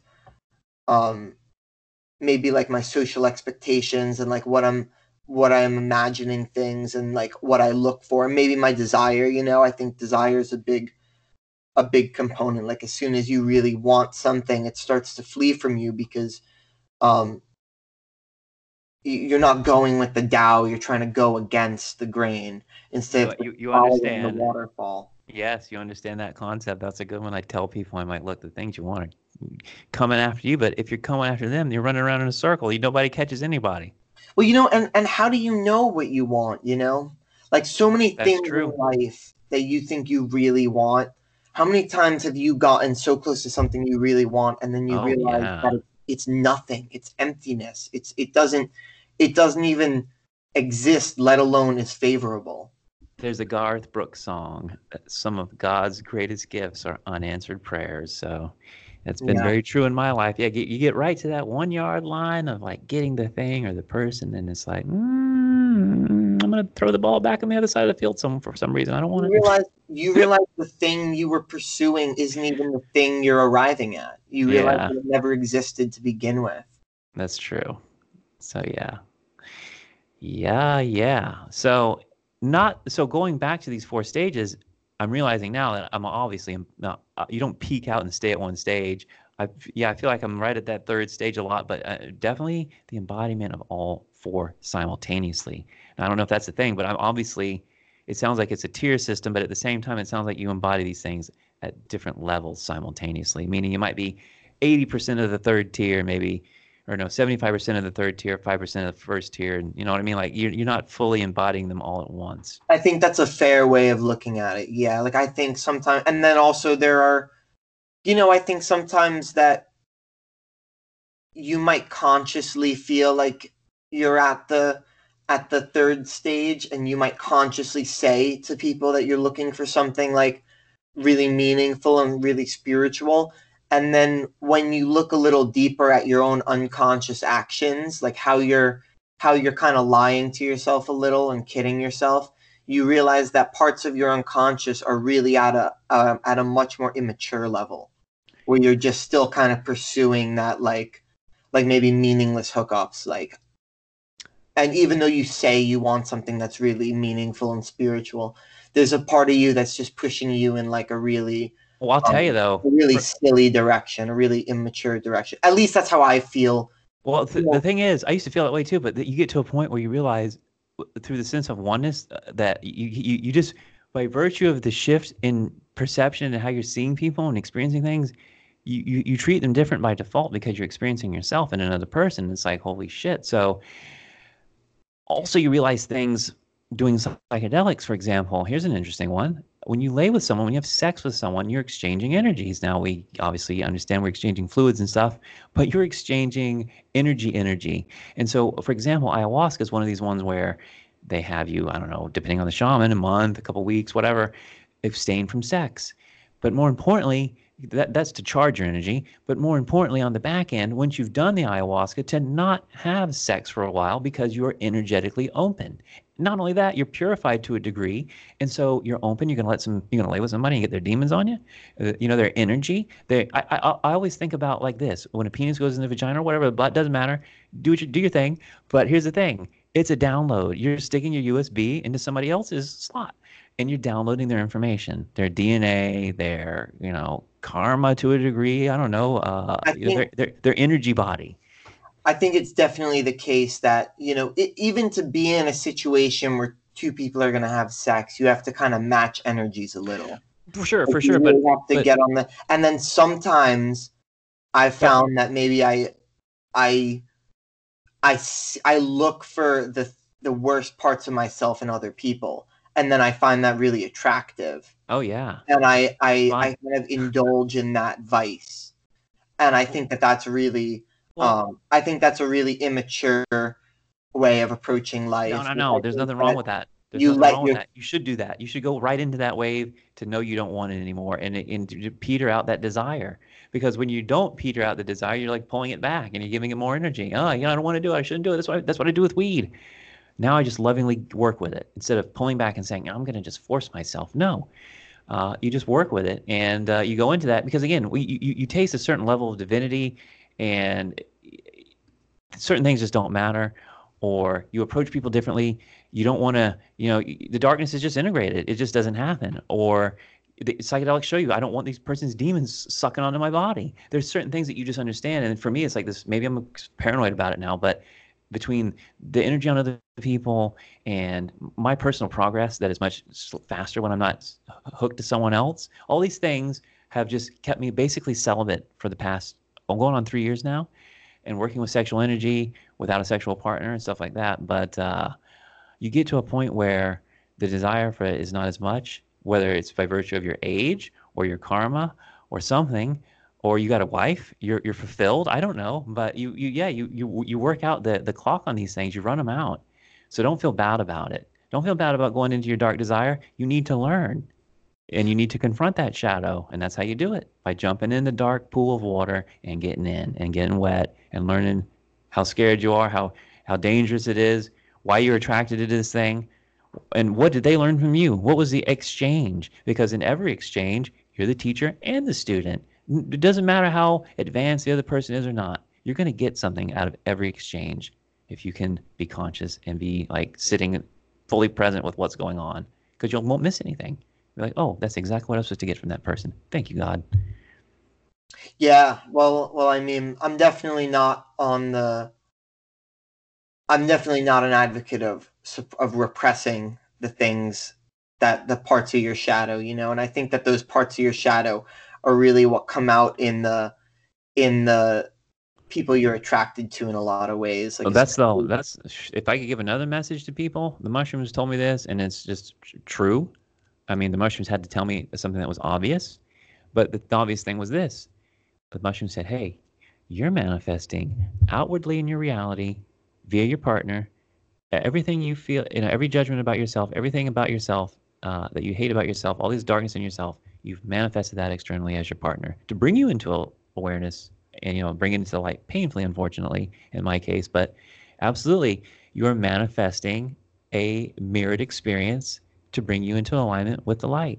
So whatever shadow you got going on, yeah, the partner you have is a master because you've let him in, and oh, I love you, I want to be with you, I want to have sex with your body, blah blah blah.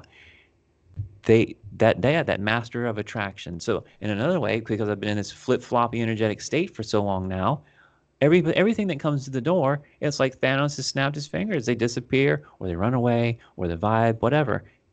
It's just not happening for me. I had an experience on DMT one time that said you have run out all your relationship karma in this life if you choose. And so what's actually been happening to me is I've been having this crush on this person I've never even met for 3 years, and I've been doing past life experiences, and I met this woman that looks exactly like her, who's 20 years older, and this is my daughter from a former life I was married. It's just a long thing. And it's just more mind bullshit, ultimately. It's a fun narrative I could play out. It's been exciting. I'm getting goosebumps talking about it right now. But ultimately, everything is a narrative that the mind wants to get you hooked in. So you can keep coming on for rides in these lifetimes. Oh yeah, come on now. You got this present life figured out. Fuck, go further. Let's go to lifetime. Let's go to Egypt. Oh, let's go to the farm where you shot yourself in the head in the last lifetime to prove that there's no hell.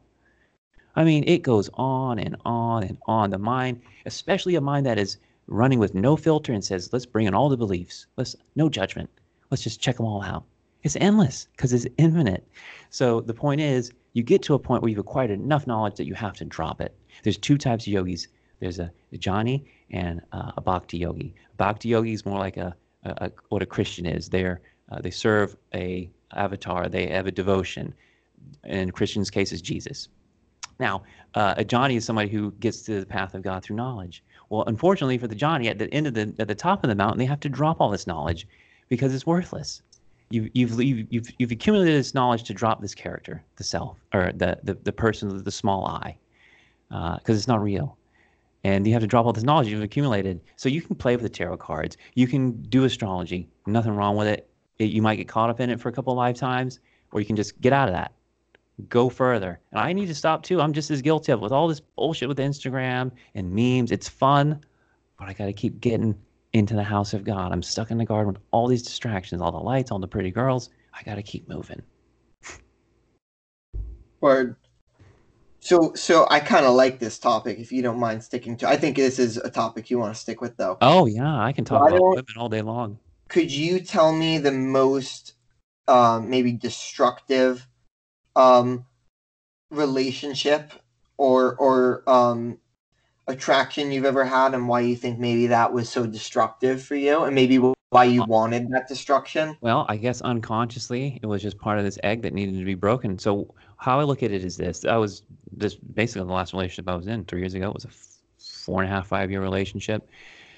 It was, I call, this, they call it a petty tyrant, somebody who shows up in your life to kind of usher you into the dark night of the soul. This master, right? This master who has accumulated all these tools against you, and she was an amalgam of all these things that I had either wanted to explore that were dark, or judged as dark, or being called on a certain way I was being as a man, Yeah, wait, hang on. So I don't want to interrupt you, except what you just said, typically in stories and dreams and archetypal experiences, the anima will show up at the start of a journey to get you ready, to set you off on that journey. Well, yeah. For example, Luke Skywalker sees the hologram of the princess telling him that was looking for Obi-Wan Kenobi. Well, I wouldn't even say that. I'd say the crush would be more that I got going on now than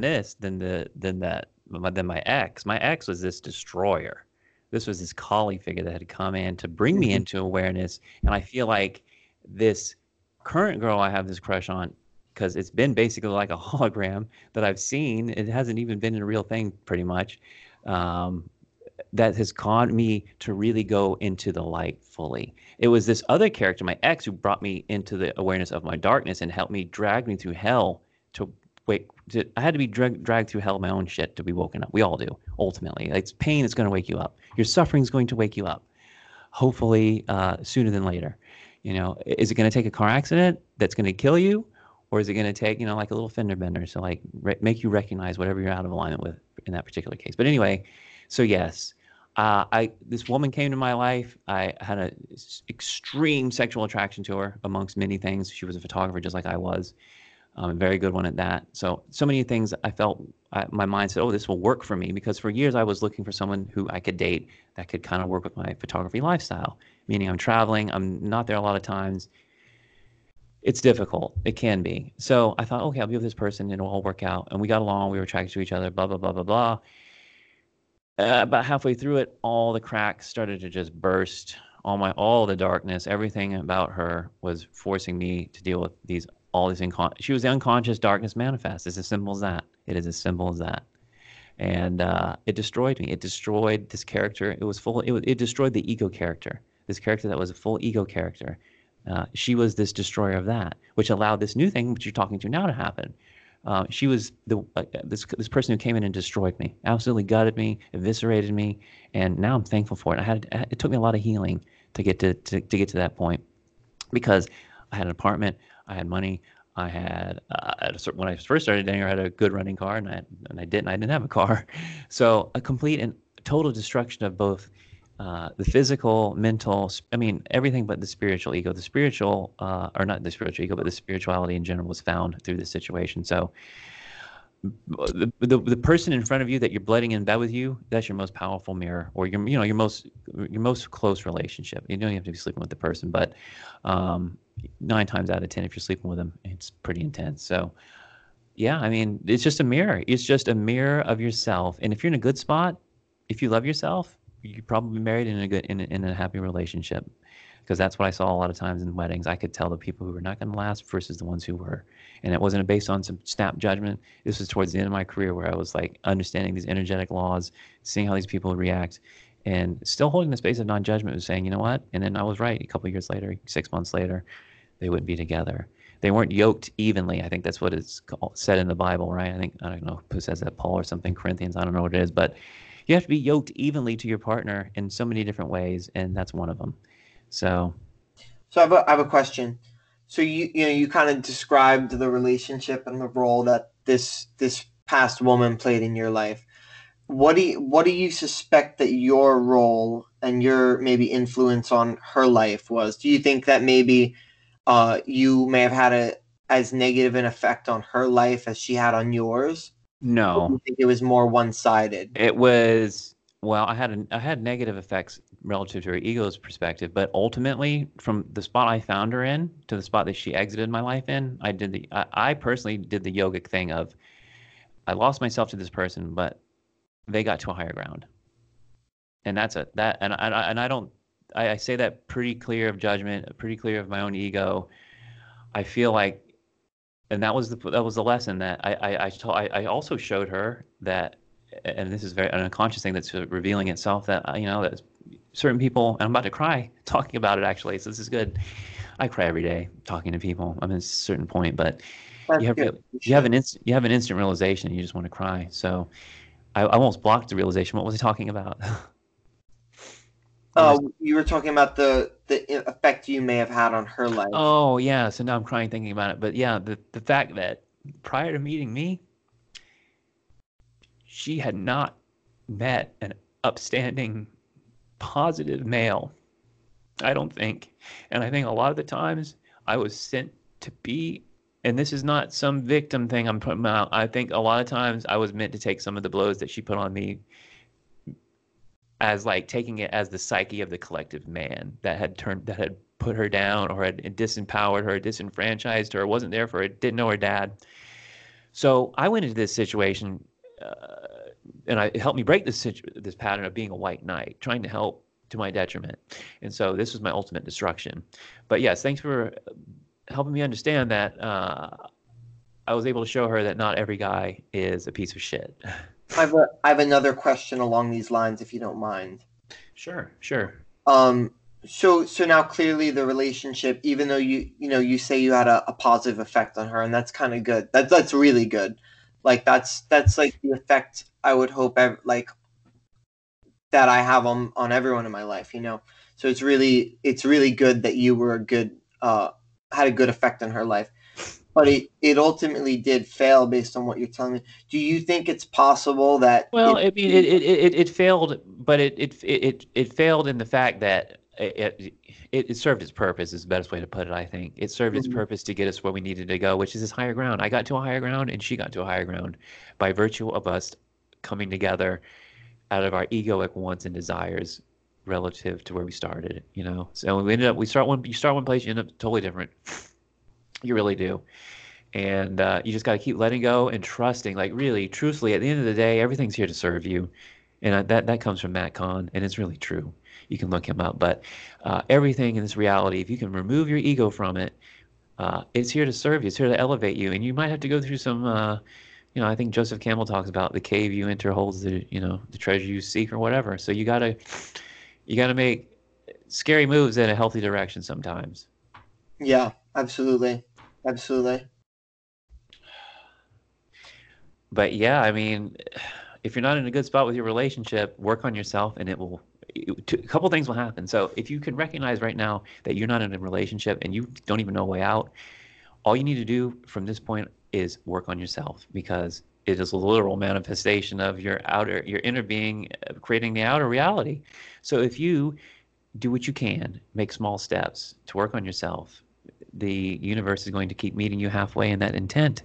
And you're just going to walk yourself into a healthy position that's either going to do a few things. If you raise your frequency, the partner may come with you. They may heal. You may have some understanding. They may get into some modality without even you doing anything. And this is where you're going to see the interconnected nature of reality, where when you do something small to yourself, you see it in the outer world. And the more you do, the greater the effect becomes, to the point where you can see it where I'm doing it now, where I'm talking to people on the other side of the world. So small things, it's a mustard seed. It really becomes something big. So, um, So go I have ahead. a Yeah. question and a comment about myself, maybe. So I kind of get the feeling that what you, or at least in my experiences, like what you say you want is really kind of the opposite of what you need. And like in a lot of ways, I was saying that like I was looking for like a kind of negative influence girl in my life, to kind of like go into more like maybe like risky situations and more It's adventurous fun. situations, I would say. Yeah, like It's sometimes fun. you need to go into danger. Like you need to get out there in the world more and Exciting. experience that kind of like the shadow, you know. But I think ultimately what I really need in life is someone who's like a really positive influence who will kind of like rein me in a little because I'm very um I have a lot of energy, and if it's misplaced, it could actually go. Uh, Sometimes when my energy is misplaced, it could go further in the direction that I was aiming than I anticipated, and actually have a negative effect. And then sometimes, now for you, I get the impression that you're talking about how you want um like a stage three anima type person in your life, Well, someone who you hold on, see hold as on, hold on. Let me spiritual let me just guide. back. Let's just back up for a second. I want to Sure. use your little rule you just had with marijuana. So the thing you said was we're actually avoiding the things we need the most, right? That's what you said, isn't it? Yeah, in So a lot of ways, yeah. I'm going to try to transfer that. Let's get out of the women for a second. Let's transfer that to marijuana. So if I can, I'm trying to avoid the thing I need most, huh? Let me think if that resonates. I don't know. I'm gonna think about that one. That's a good one. Now, taking that back to women. Well, I think that's why I'm in this state where I don't have anything. Is so here's my theory: as you approach wholeness within yourself, a totality, which is you don't need to quench your love, joy, bliss from anything, but it's this beautiful faucet within.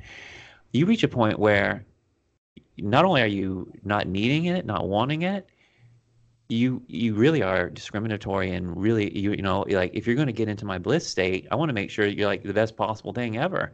So I'm in this state now where I'm not driven mad by a need to be fulfilled from outside. I'm not driven by sex even, which is incredible. um I My biggest issue is just I think I have a cloud of marijuana around me most of the time, which is its own female energy. But I think as people approach a state of oneness within themselves, whether they're a man or a woman, they can choose to be in a relationship out of choice, not out of like karma, not out of desire because they're incomplete. They feel incomplete. Most people are acting out of this. Their incompletion. They're grasping for alcohol or drugs or women or men or whatever, entertainment, gambling, masturbation, escapism. you know, to avoid dealing with reality. It feels good. Why not? But some of those things do. But I have a question for sure. you. Do you ever think that the vices people proclaim battling with are because I think that sometimes when people proudly proclaim a vice when really they have a very different vice, and or maybe a lacking, like they proclaim like that they have an inappropriate relationship with, say, weed, when it's really an inappropriate relationship with something else that they're trying to cover up, Hmm. and like signal that vice. And I'm not saying that this is you. Oh, I'm just asking if this is you.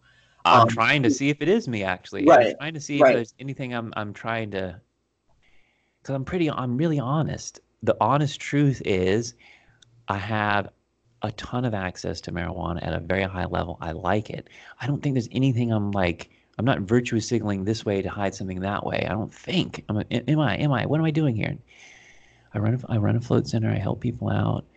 I'm honest with the masturbation stuff, which I don't really struggle with. I mean, I'm not a chronic masturbator by any means, but when I say I struggle, I mean I'm not going 90 days. You know what I mean? Versus like I'm not going 9 minutes, like a normal person. When I well, that's the thing. My extremes of like my extremes of where I put myself in terms of like, oh, you know, like you only went a week, bro, without jerking off. That's not enough. You know, like most people, they can't do that. So, most men.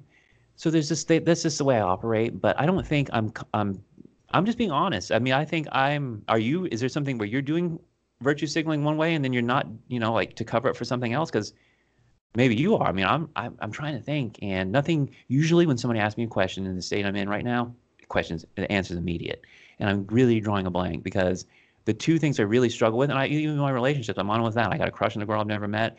My exes are dragging me through hell. I try to channel my energy through not masturbating, and I struggle with marijuana. I'm trying to think if there's anything I could tell you that I'm hiding. Is Well, it? I'll give you one example from me. Sometimes I like to proclaim like pathological obsession with things when really I have, in a lot of ways, and maybe I am pathologically devoted to certain things in some ways, but I think that an even bigger problem of that is maybe pathological distraction, where I'm so scarcely focused on so many things that it really amounts to no focus on anything. Oh, well, that's me right there. No, that's me right there. Now, that's 100% me right there in the past few weeks for sure, where I'm like an octopus iPad, iPhone, computer, telephone call, somebody's calling me the business, XYZ, da da da da da. Absolutely. I'm getting nickel and dimed to the point where I'm getting nothing done. Yeah, yeah. Well, like for example, I missed. We were supposed to record this a few days ago, and I totally blew it. I got distracted with other things. Well, I that was the universe granting me a little bit of a breather too, because as much as I wanted to do it and ready was to do it, I'm like, oh, thank God. Yeah. No, well, I mean, yeah, it works out from time to time, but like I know I missed a phone call with someone I was supposed to talk to for work this week because I was distracted on something else about work. Yeah. So I think sometimes the vices you proclaim to have are often the vices that you maybe wish you had because you have the opposite vice. Oh, now that makes sense because I'm on Instagram bitching all day about not smoking weed or wanting to not smoke weed when I'm actually just should stop using Instagram. Yeah, I think that's actually, I think, a great answer. Yeah, That's well, that's exactly the question I was asking. I see that now that you say that. Well, that's the point of the talk therapy and then the honesty. If you can be honest and talk to someone with a state of loving oneness and no judgment, you'll get these answers. They'll just drop right out of your mouth.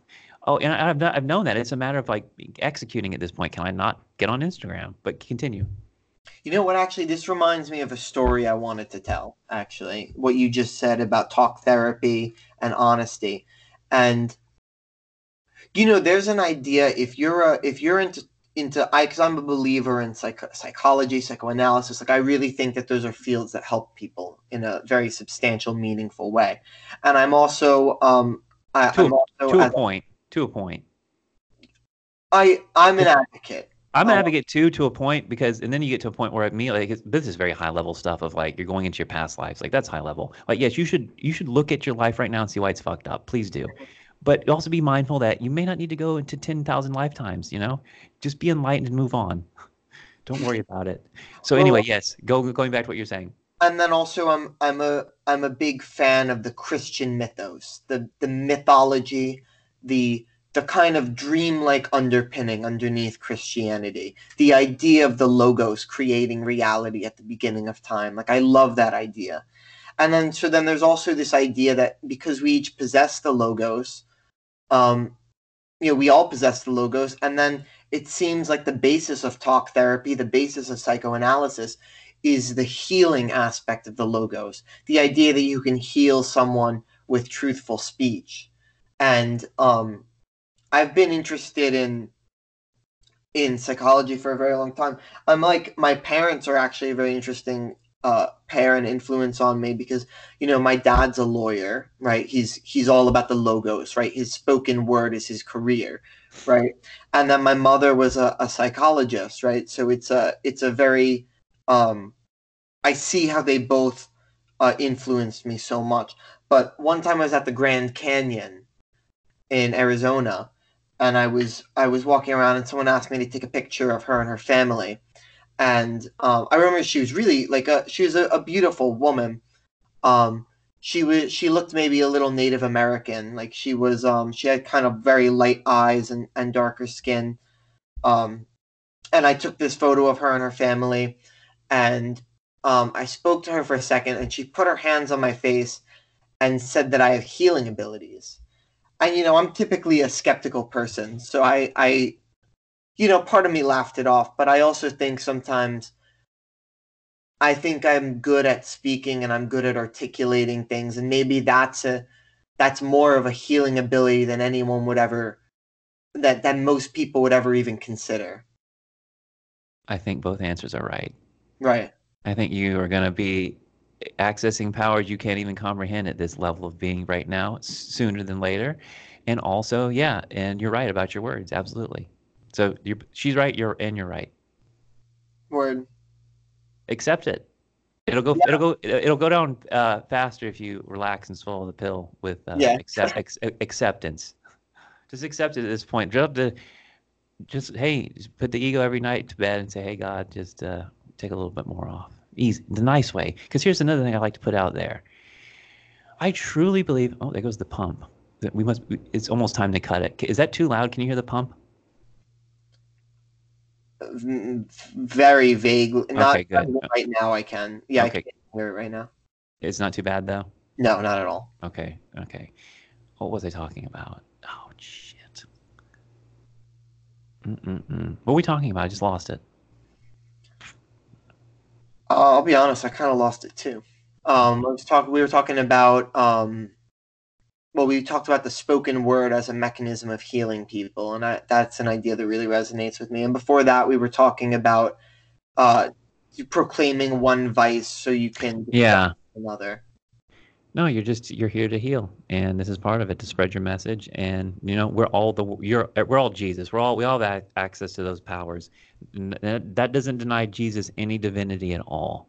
What it does is empowers you to start to go down that path of understanding it and accessing and tapping into those powers because you absolutely are not you. You are the awareness having this experience because you wanted to experience life with limitations instead of the God mode that you can play it in anytime you want. So, and you've just been doing this limited experience for I don't know how many eons now. Who knows? Doesn't matter. Just enjoy your life. Relax. Everything's coming to you. It's all good. Everything's here to serve you. You are the one infinite creator of your own reality, and that's a fact. See, And you now I've gotten the impression through our conversations and through your memes and the message you give, and I'm not criticizing it, but would it be correct to say that you're um, very optimistic and you try to tell people that if you do things right, it'll unfold in a comedic way rather than a tragic way? oh, Worry that'll weaken. thank you. That's actually what I wanted to talk about was this. You can program your reality. You can start to say, once you recognize that you have control to a degree, you can say, I'd like it to be a little bit more graceful, a little bit more funny. Enlightenment doesn't have to be uh, sadistic, masochistic, hard? It can be. There's certain aspects that absolutely will be. But for the most part, you can have enlightenment and it can be funny. It can be happy. It can be cheerful. You can ask God for that. But the thing is, a lot of people, I think, are dialing into older technologies, older belief systems, and they're not that they're wrong. It's just there's updates you can get, and it's called 2019, and you don't have to dial into some of these archaic things that older levels of consciousness would support, but these new levels just don't. So everybody's going to find their way home. All I'm here to do is to stand out and, say these are tools. My job is empowerment. My job is to give you the power. I don't want any power because you realize there is no power to have. And the minute you let it go, you can have it all. So there's no power to have. We can give it all away. You're always going to be taken care of. Abundance is measured in this moment, not a future projection. Yeah, if you're worried about what you're going to do in 6 months, if you're going to build this or that, you don't have the money, you're in lack. But guess what? You're always in the infinite now where it's abundant. Do you have what you need now? Yes, you're abundant. If not, then maybe you got problems. But for the most part, it's this moment only over and over again.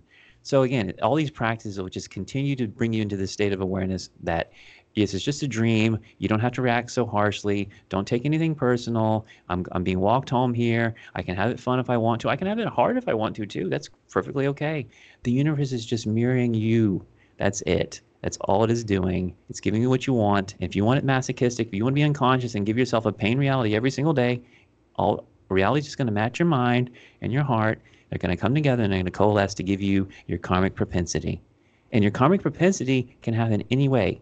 It can manifest in any form. It's not set. You're set to get certain things energetically as you pass through the field in this life, but you can have it a certain way. It's not set in stone how it's going to manifest. The karmic propensity says it can be one way or the other. You can go the funny, clown-like, jester, incredible, but with a little bit of pain and suffering. Or you can go like the masochistic way and beat yourself in the back with a knife and bleed for Jesus and scream and yell. You can have it that way too. I truly believe that. You can have it any way you want.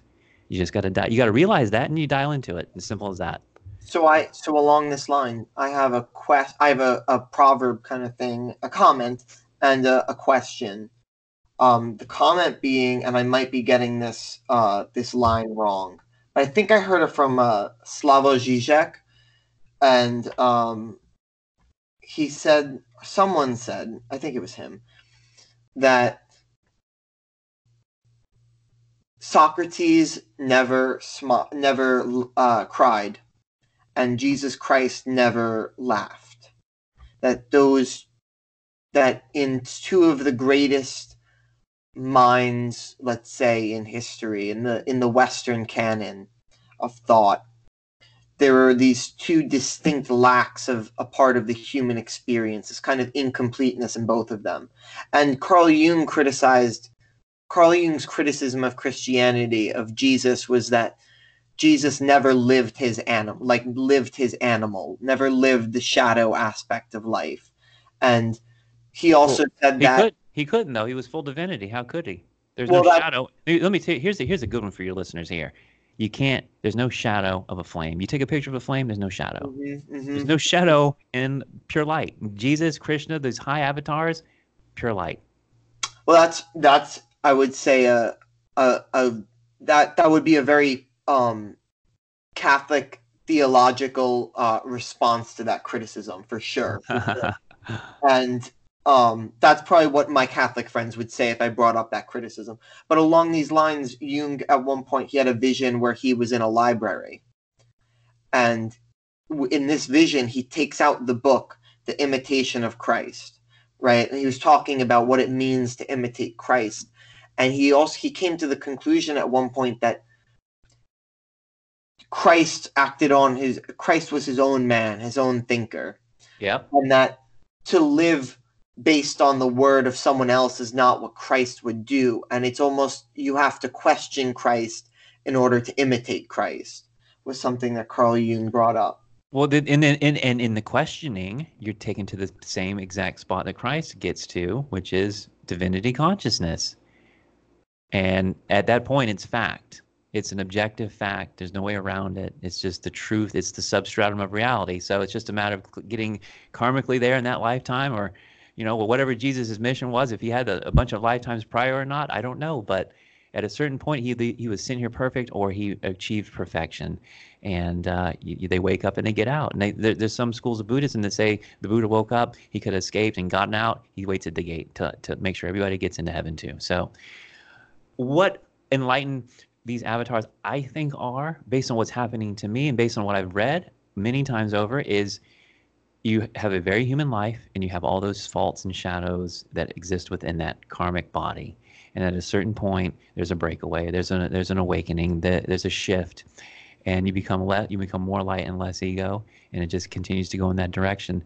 And then you may just full on leave this plane of existence, or you may stay around like a Christ or a Buddha and be compassionate. Because here's the thing, when you do have these awakening experiences, and that you break into the heart, it's over. Once you're in the heart and you're in the compassion area for other people, there's no turning back. And because you recognize that everybody's you, and you're not as suffering as much as you used to be, because you've had all these experiences, and now you realize everybody else is. And because you're in the center of the heart now, it's very hard to not be compassionate. It's like a default way of being almost. And so it's not even something you have to worry about. It just happens. You just fall into the heart either through chemicals, and you try to stay there, i.e. MDMA, and I'm in the heart. I'm experiencing, and divinity consciousness is through the heart now, not just through the mind. And so it's a very, very powerful place. You want to do anything you can to get there. So that's what I mean by the sweet taste of this divine nectar. Once you taste it, you got to do it. I'm doing everything I can. Float tanks, psychedelics, meditation practices, breathing, anything I can, any extreme I can, to just get more of this taste of this stuff. And so, again, I'm going to end with this: float, float, float. Because the floating is going to allow you to wash off a couple layers of these heavy layers of your being. And it's going to allow you to kind of choose your healing modality. Because going back to the fun part of working through reality as you heal, is I truly believe you're offered a healing modality of your, highest joys to do it. And mine is floating. Some people are built for karate or yoga or running or weightlifting or whatever. My particular thing has been because the state of my body when I arrived at this point was racked in pain. And so floating and helping people in extreme pain has been my mission now for 5 years. So float, please float. It'll guide you the way to all the other things. And if you want to manifest psychedelics in your life, float. Because you know what floating does? It shows the psychedelic hand of God that's wanting to extend itself. It says, hey, I'm doing the work, God. I'm creating space. I'm emptying my mind so I can hear the psychedelics, so I can understand what to do with this powerful experience. Because a lot of people are thrown into the psychedelic experience not knowing the power, not being in the right state, and it's chaos. It causes more problems than good.